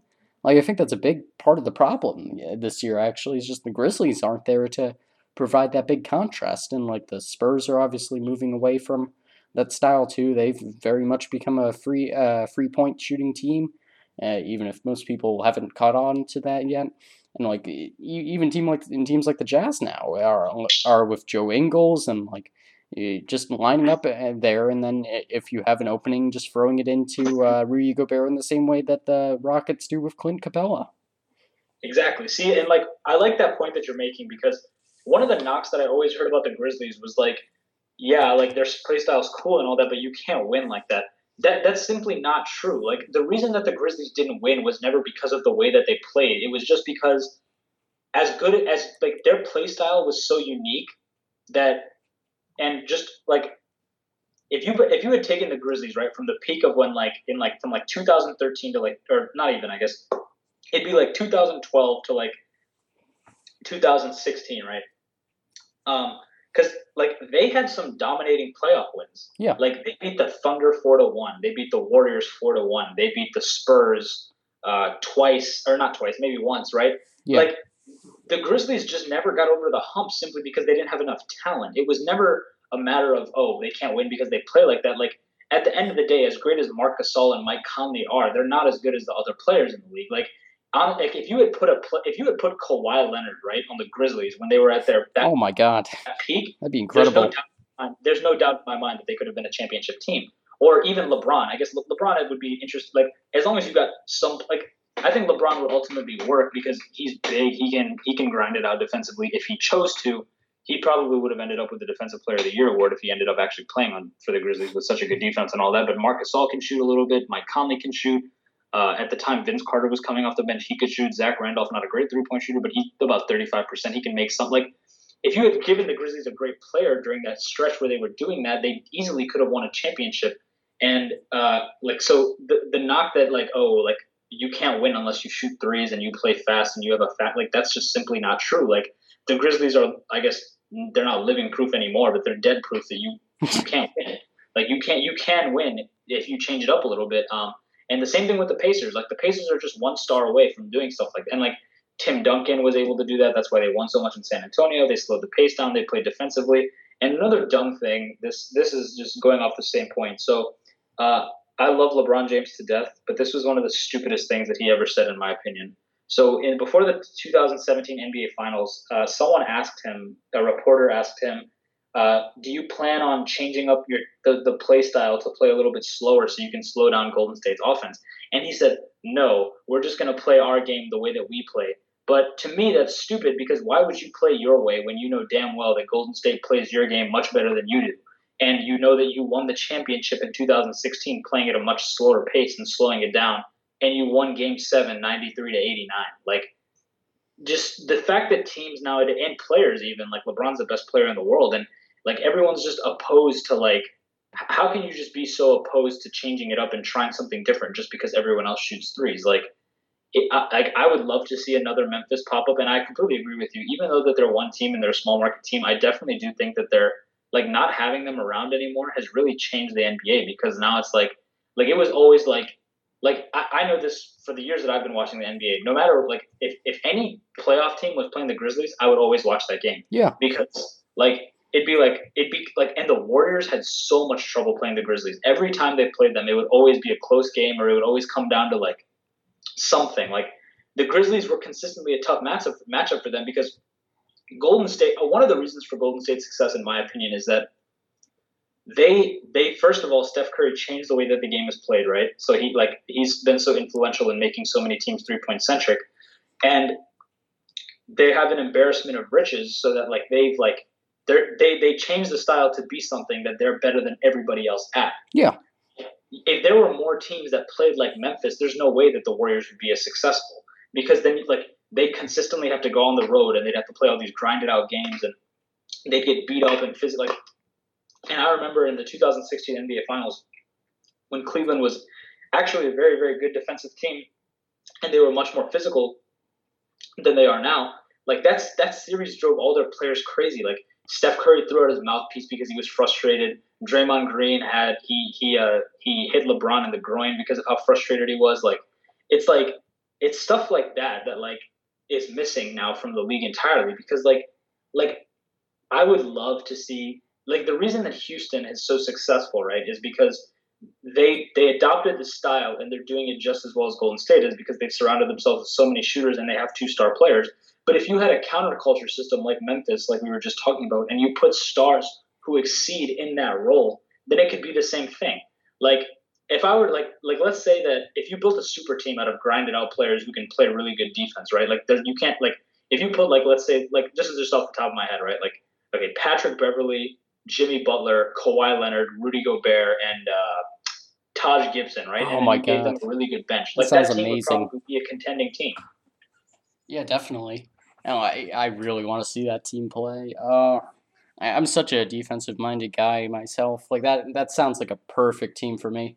But no, Yeah, I just made it up, but like you probably need maybe someone a little different than Beverly just for playmaking purposes. But maybe like Chris Paul, but yeah, he's defensive minded. That's the only reason he came to mind. Like I mean, even like I guess I mean in theory, I'm trying to think of a tall point guard who can shoot the ball and play defense, but they don't really exist that much. Maybe like get Ben Simmons or something.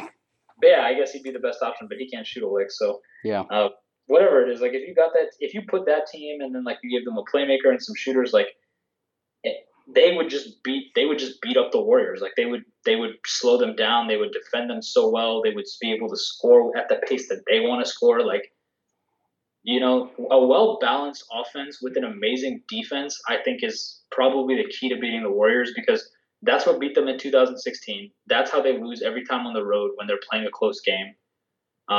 Like you never see the Warriors losing a game where the score is like in the 120s or 130s. Like every time you see the Warriors lose a game, it's in the low 100s, in the high 90s, and sometimes the low 90s.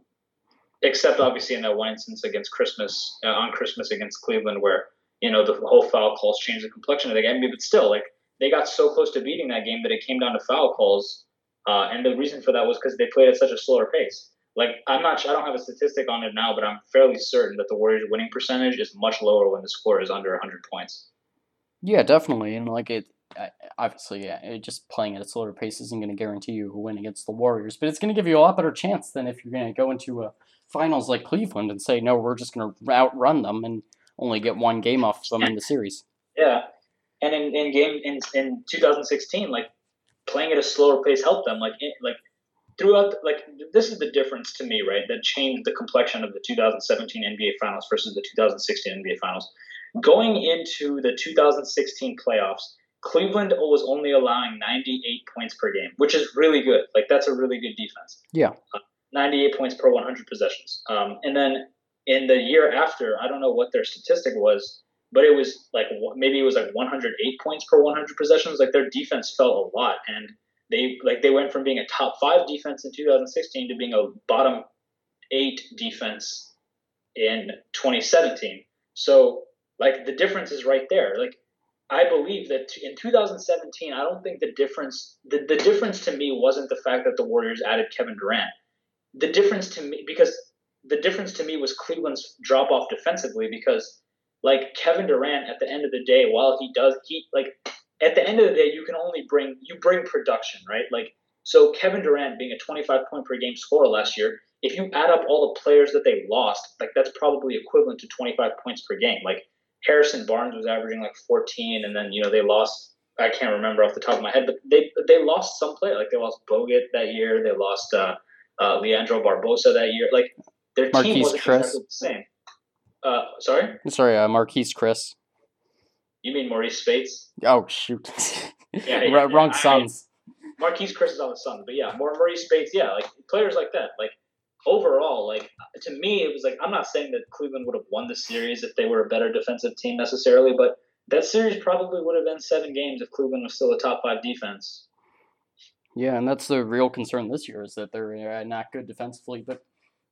Yeah. I do find it interesting that like the Grizzlies were able to even have as much success in the playoffs as they were with their style, because you would think that it wouldn't work as well in the playoffs as in the regular season, just because every team is going to be slowing down the pace at least somewhat, is going to be playing closer to them. But maybe it's just the fact that they were more used to playing that style that they exactly. I think that's what it was too. Like for a Golden State, right, to go from a team that's scoring 120 points every 100 possessions, dropping to like 100, right? Like that's much easier for the Grizzlies to drop from like 98 points per 100 possessions to like 95. Like the drop, like they were so used to it that like come playoff time, they were probably one of the few teams that had to make any adjustments to the way that they played because they played with a defensive mentality and like grind it out, like slow it down, like we're gonna play all 48 minutes, that kind of thing. Like the Grizzlies were never one of those teams that was like, we're going to play all our stars 33 minutes and we're going to be up by 20 in the fourth quarter and then rest all of them so they don't have to play. Like the Grizzlies were not like that. They were like, they play the full game. They play all the way through. They win by sometimes big margins if their defense just completely shook up the other team. But most of the time they'd win close games and it would always come down to that.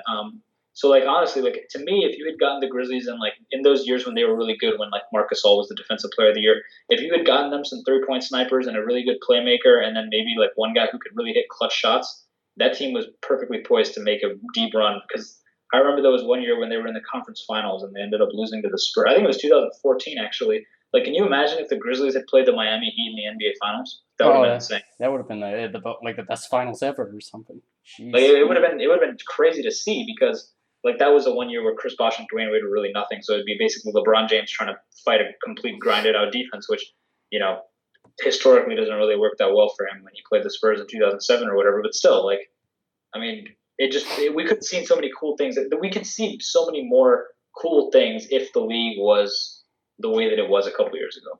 Yeah, and like I don't watch NBA regular season basketball. I just don't. But even just watching the playoffs and like just trying to watch every game, and then suddenly like a Grizzlies game comes on, I'm like, that's so refreshing. I just got off of watching like the last Mavericks Rockets series and just seeing all the freeze going down. Now I get to see a nice refreshing Spurs Grizzlies game. I get to see a nice 85 to 83 game, and I get to see Marc Gasol just punching everybody in the post, and Zebo getting all the rebounds, and Mike Conley and Tony Allen locking down the perimeter. This is different, and you know what? I'm ready for different after watching all these NBA games. And it's so important, especially like this isn't the NFL where like you can watch literally every game in the season if you wanted to, but even if not, like you only have 16 games in the season. You're gonna get bored if you're a really committed fan like the NBA expects you to be, having 82 games in a season.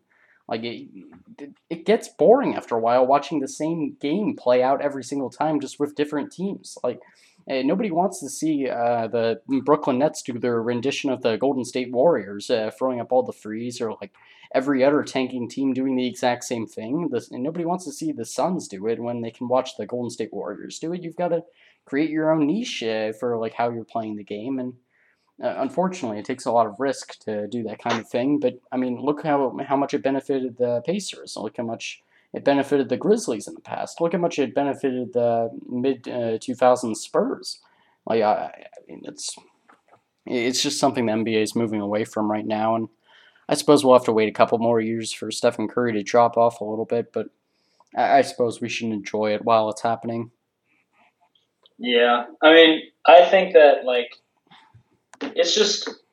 I agree with what you said. It's just the reason, like one of the reasons that I have such an issue with the way that the game is played now is like I've tried so many times to watch Warriors games, and then it'll be close in the first half, and then in the third quarter they'll score 40, and then they'll win by 20, and it's literally all predicated on the fact that they just run and shoot a bunch of threes, and no team has any answer to how to stop that because they just play the same way and they can't play as well as they can, so they end up losing.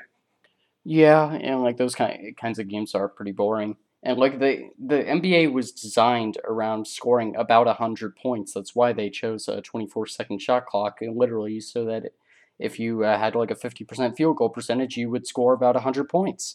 And I saw a statistic earlier today. I don't know where it was, but it was just asking about like it was like, is this the best offensive? Like, is this the best offense in NBA history? Because like the combined, like the average of every team in the league is like 110 points per game and like 54% field goal shooting or something like that. And some other statistic about like per 36 or per 100 possessions or something.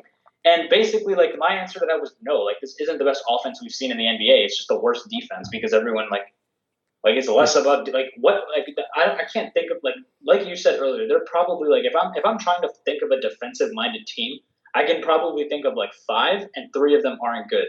Like the only 3 good ones I would say are Indiana, Boston, and the Jazz. Yeah. Like, I mean, the Jazz really are the only, like, really defensive-minded team right now. Like, the Celtics technically are, but, like, that's just so far out of what their public perception has been. It's out of necessity, really. It's not really because of that's how they play. It's just because they don't have enough offense, so they have to be defensive-minded. Like, I guarantee next season when they have Kyrie Irving, Gordon Hayward, and all their pieces back, and they probably get another couple pieces in the offseason, next year they're probably going to be just like everyone else and shoot a bunch of threes and just be like 110 points per game team. Oh, yeah. And maybe that's why Brad Stevens should be talked about more for Coach of the Year, the fact that he's just doing a completely different scheme than what he's comfortable with just to make his team better.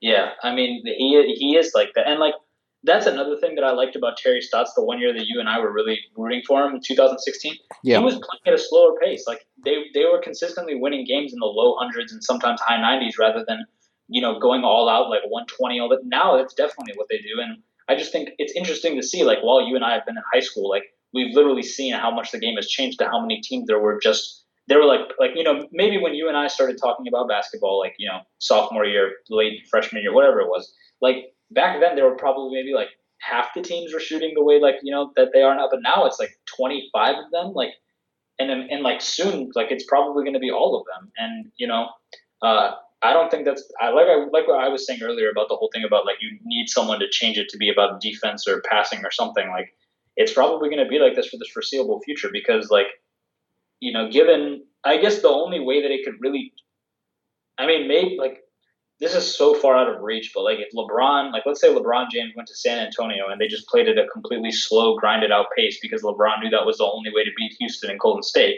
then I guess maybe you'd probably see some teams like try and take that approach. But like even the Philadelphia 76ers probably only have like 2, 3 really good shooters, but they still try and shoot a bunch of threes. Yeah.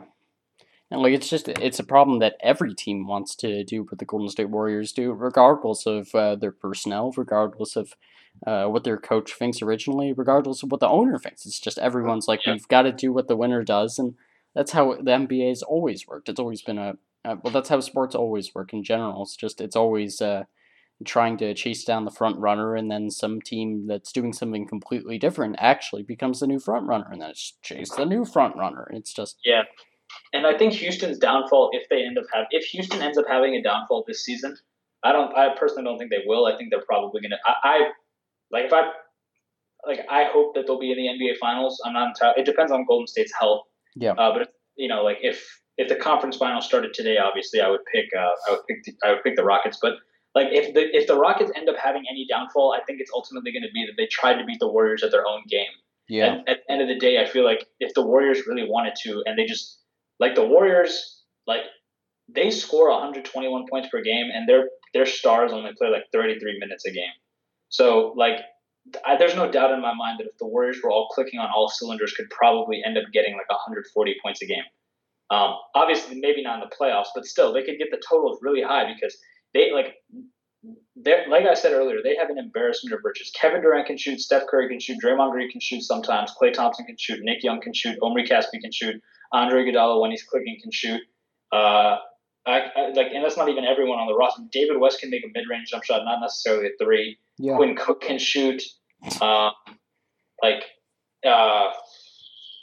can't think of everyone on the roster, but regardless, like at the end of the day, like I think like Houston tried to take this approach to building the perfect team for the NBA now, which is threes and layups, bunch of shooters, 2 playmakers, perfect point guard play for 48 minutes, and good solid perimeter defenders.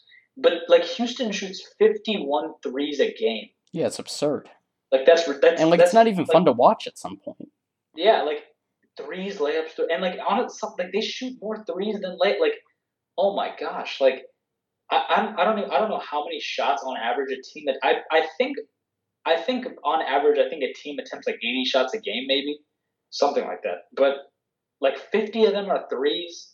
Like wow, like that's just insane.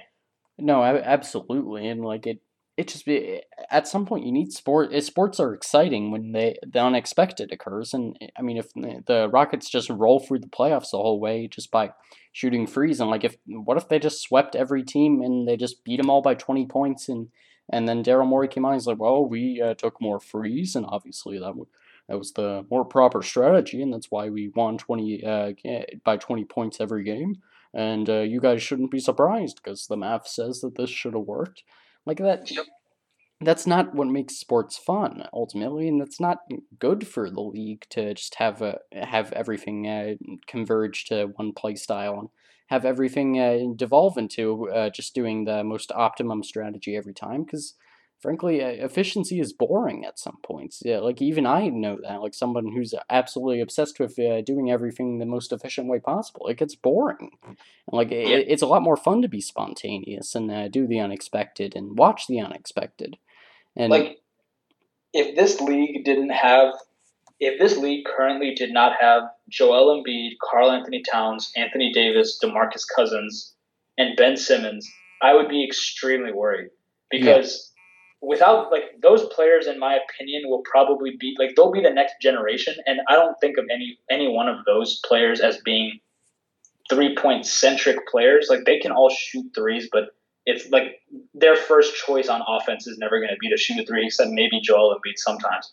But or maybe even Karl Anthony Towns sometimes. But for the most part, they all play inside the arc. They kind of shoot threes because they know that everyone should be able to shoot threes, except Ben Simmons can't shoot threes, doesn't try. But like if like it could get to a point where like it could like you and I were talking about earlier, like it get to a point like where like people just don't miss, and then like the league, like people just wouldn't even watch the league, right? Like if this continued for like 20 years, like the NBA would be begging for like someone to just come in and completely change it and be like, oh my god, like I don't know, like who knows? Like maybe if this kept going for like another 15 years and the league just got ridiculous with it, like maybe they could start putting like a limit on how many threes a game a team can shoot, and then like I don't even know how you would regulate that, but like whatever, like it could really get out of hand if they don't get it if it's not controlled in some way soon.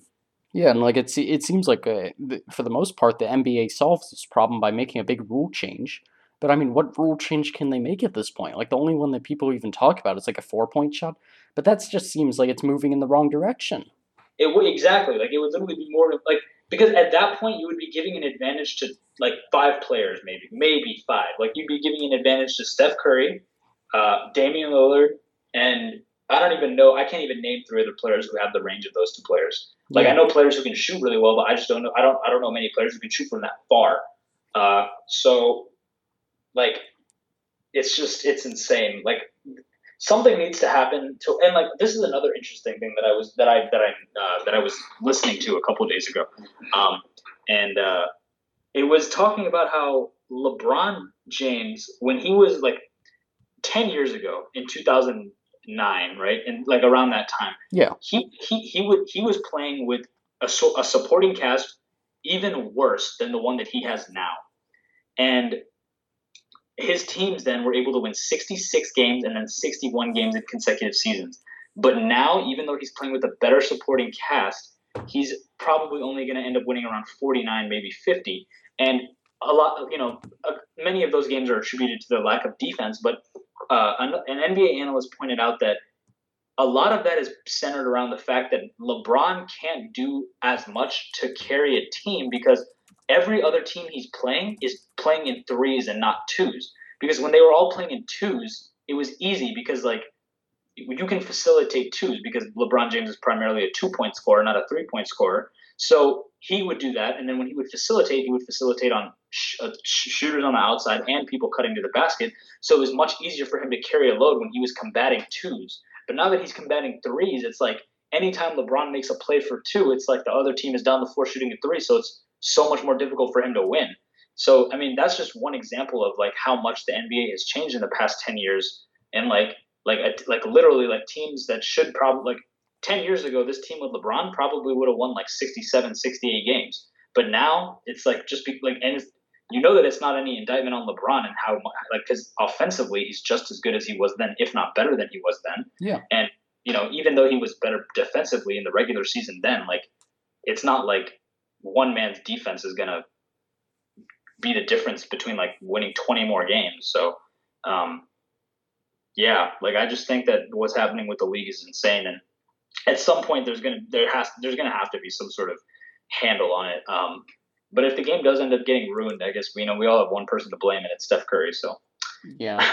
And you know what? I think it's fascinating that we're this ahead of the curve, because I think we're right about this, to be honest. But like the fact that we're calling it right now, like just like practically a year into this trend, like when everybody right now is like, "Ooh, James Harden, ooh, fear the beard," and like, "Oh, look at him, he's running around getting all those 3-point fouls."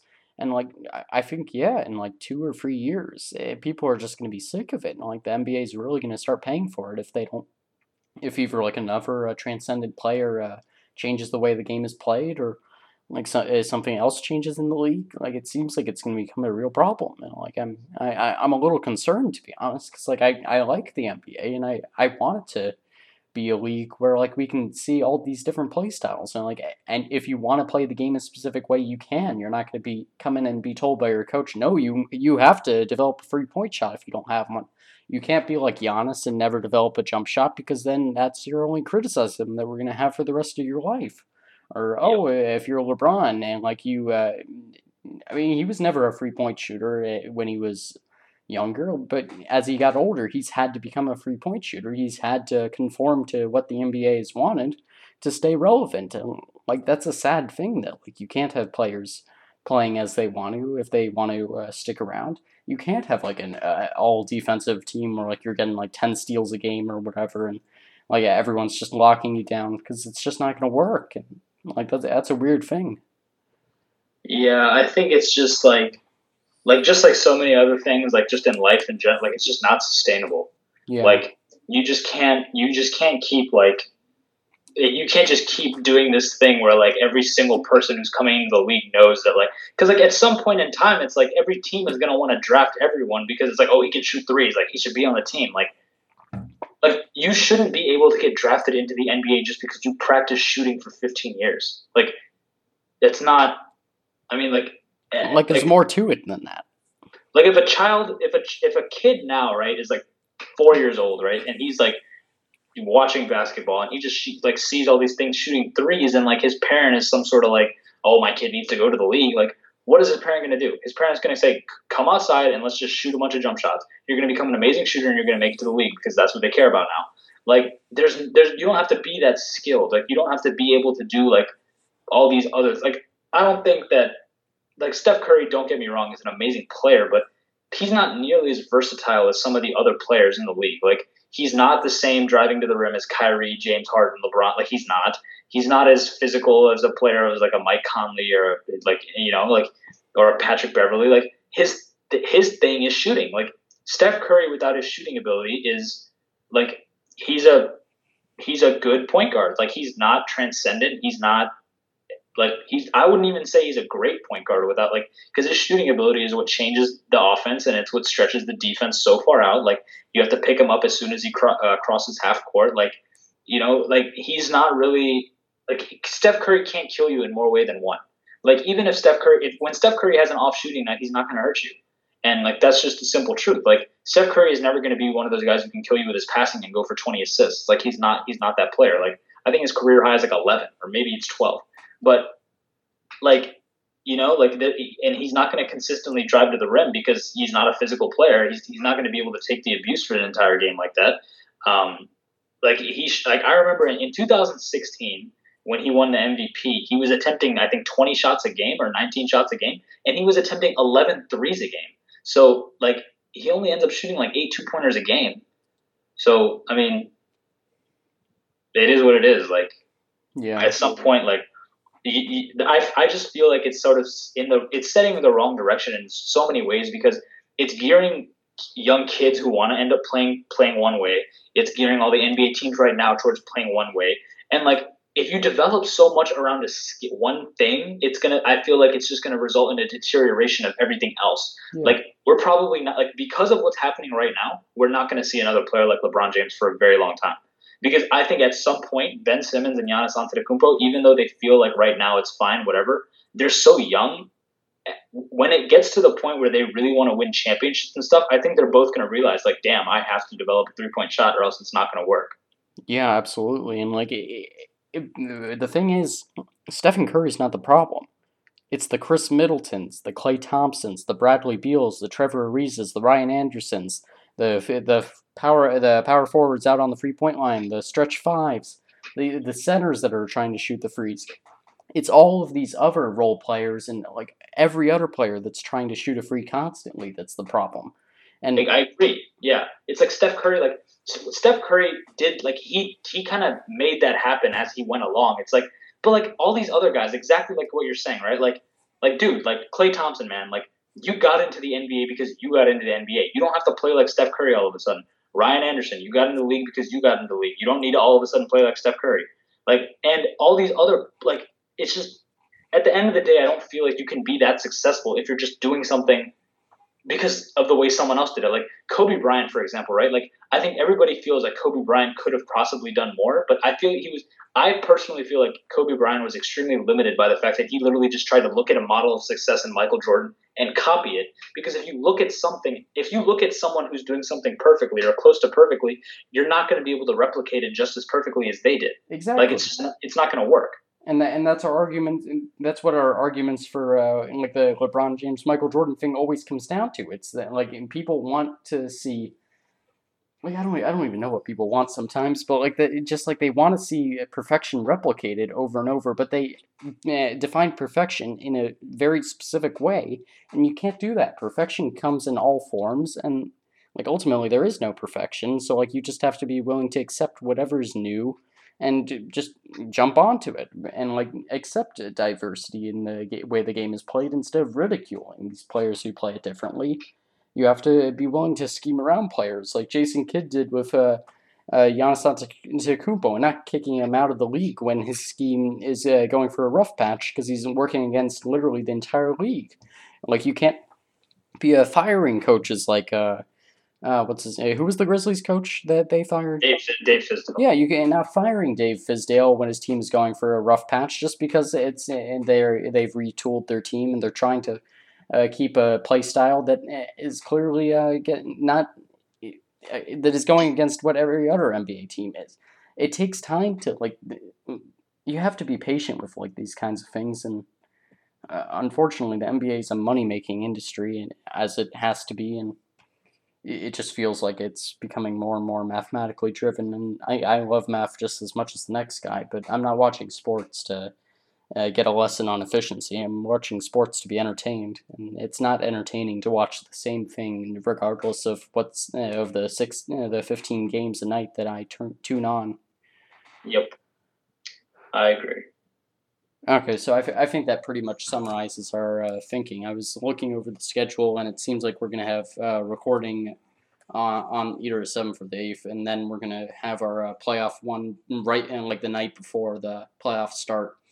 So, so I'm going to save that stuff that I had for today for then. We're going to get in a big, long discussion about Tim Donaghy, and it's going to be great, and a bunch of other great stuff.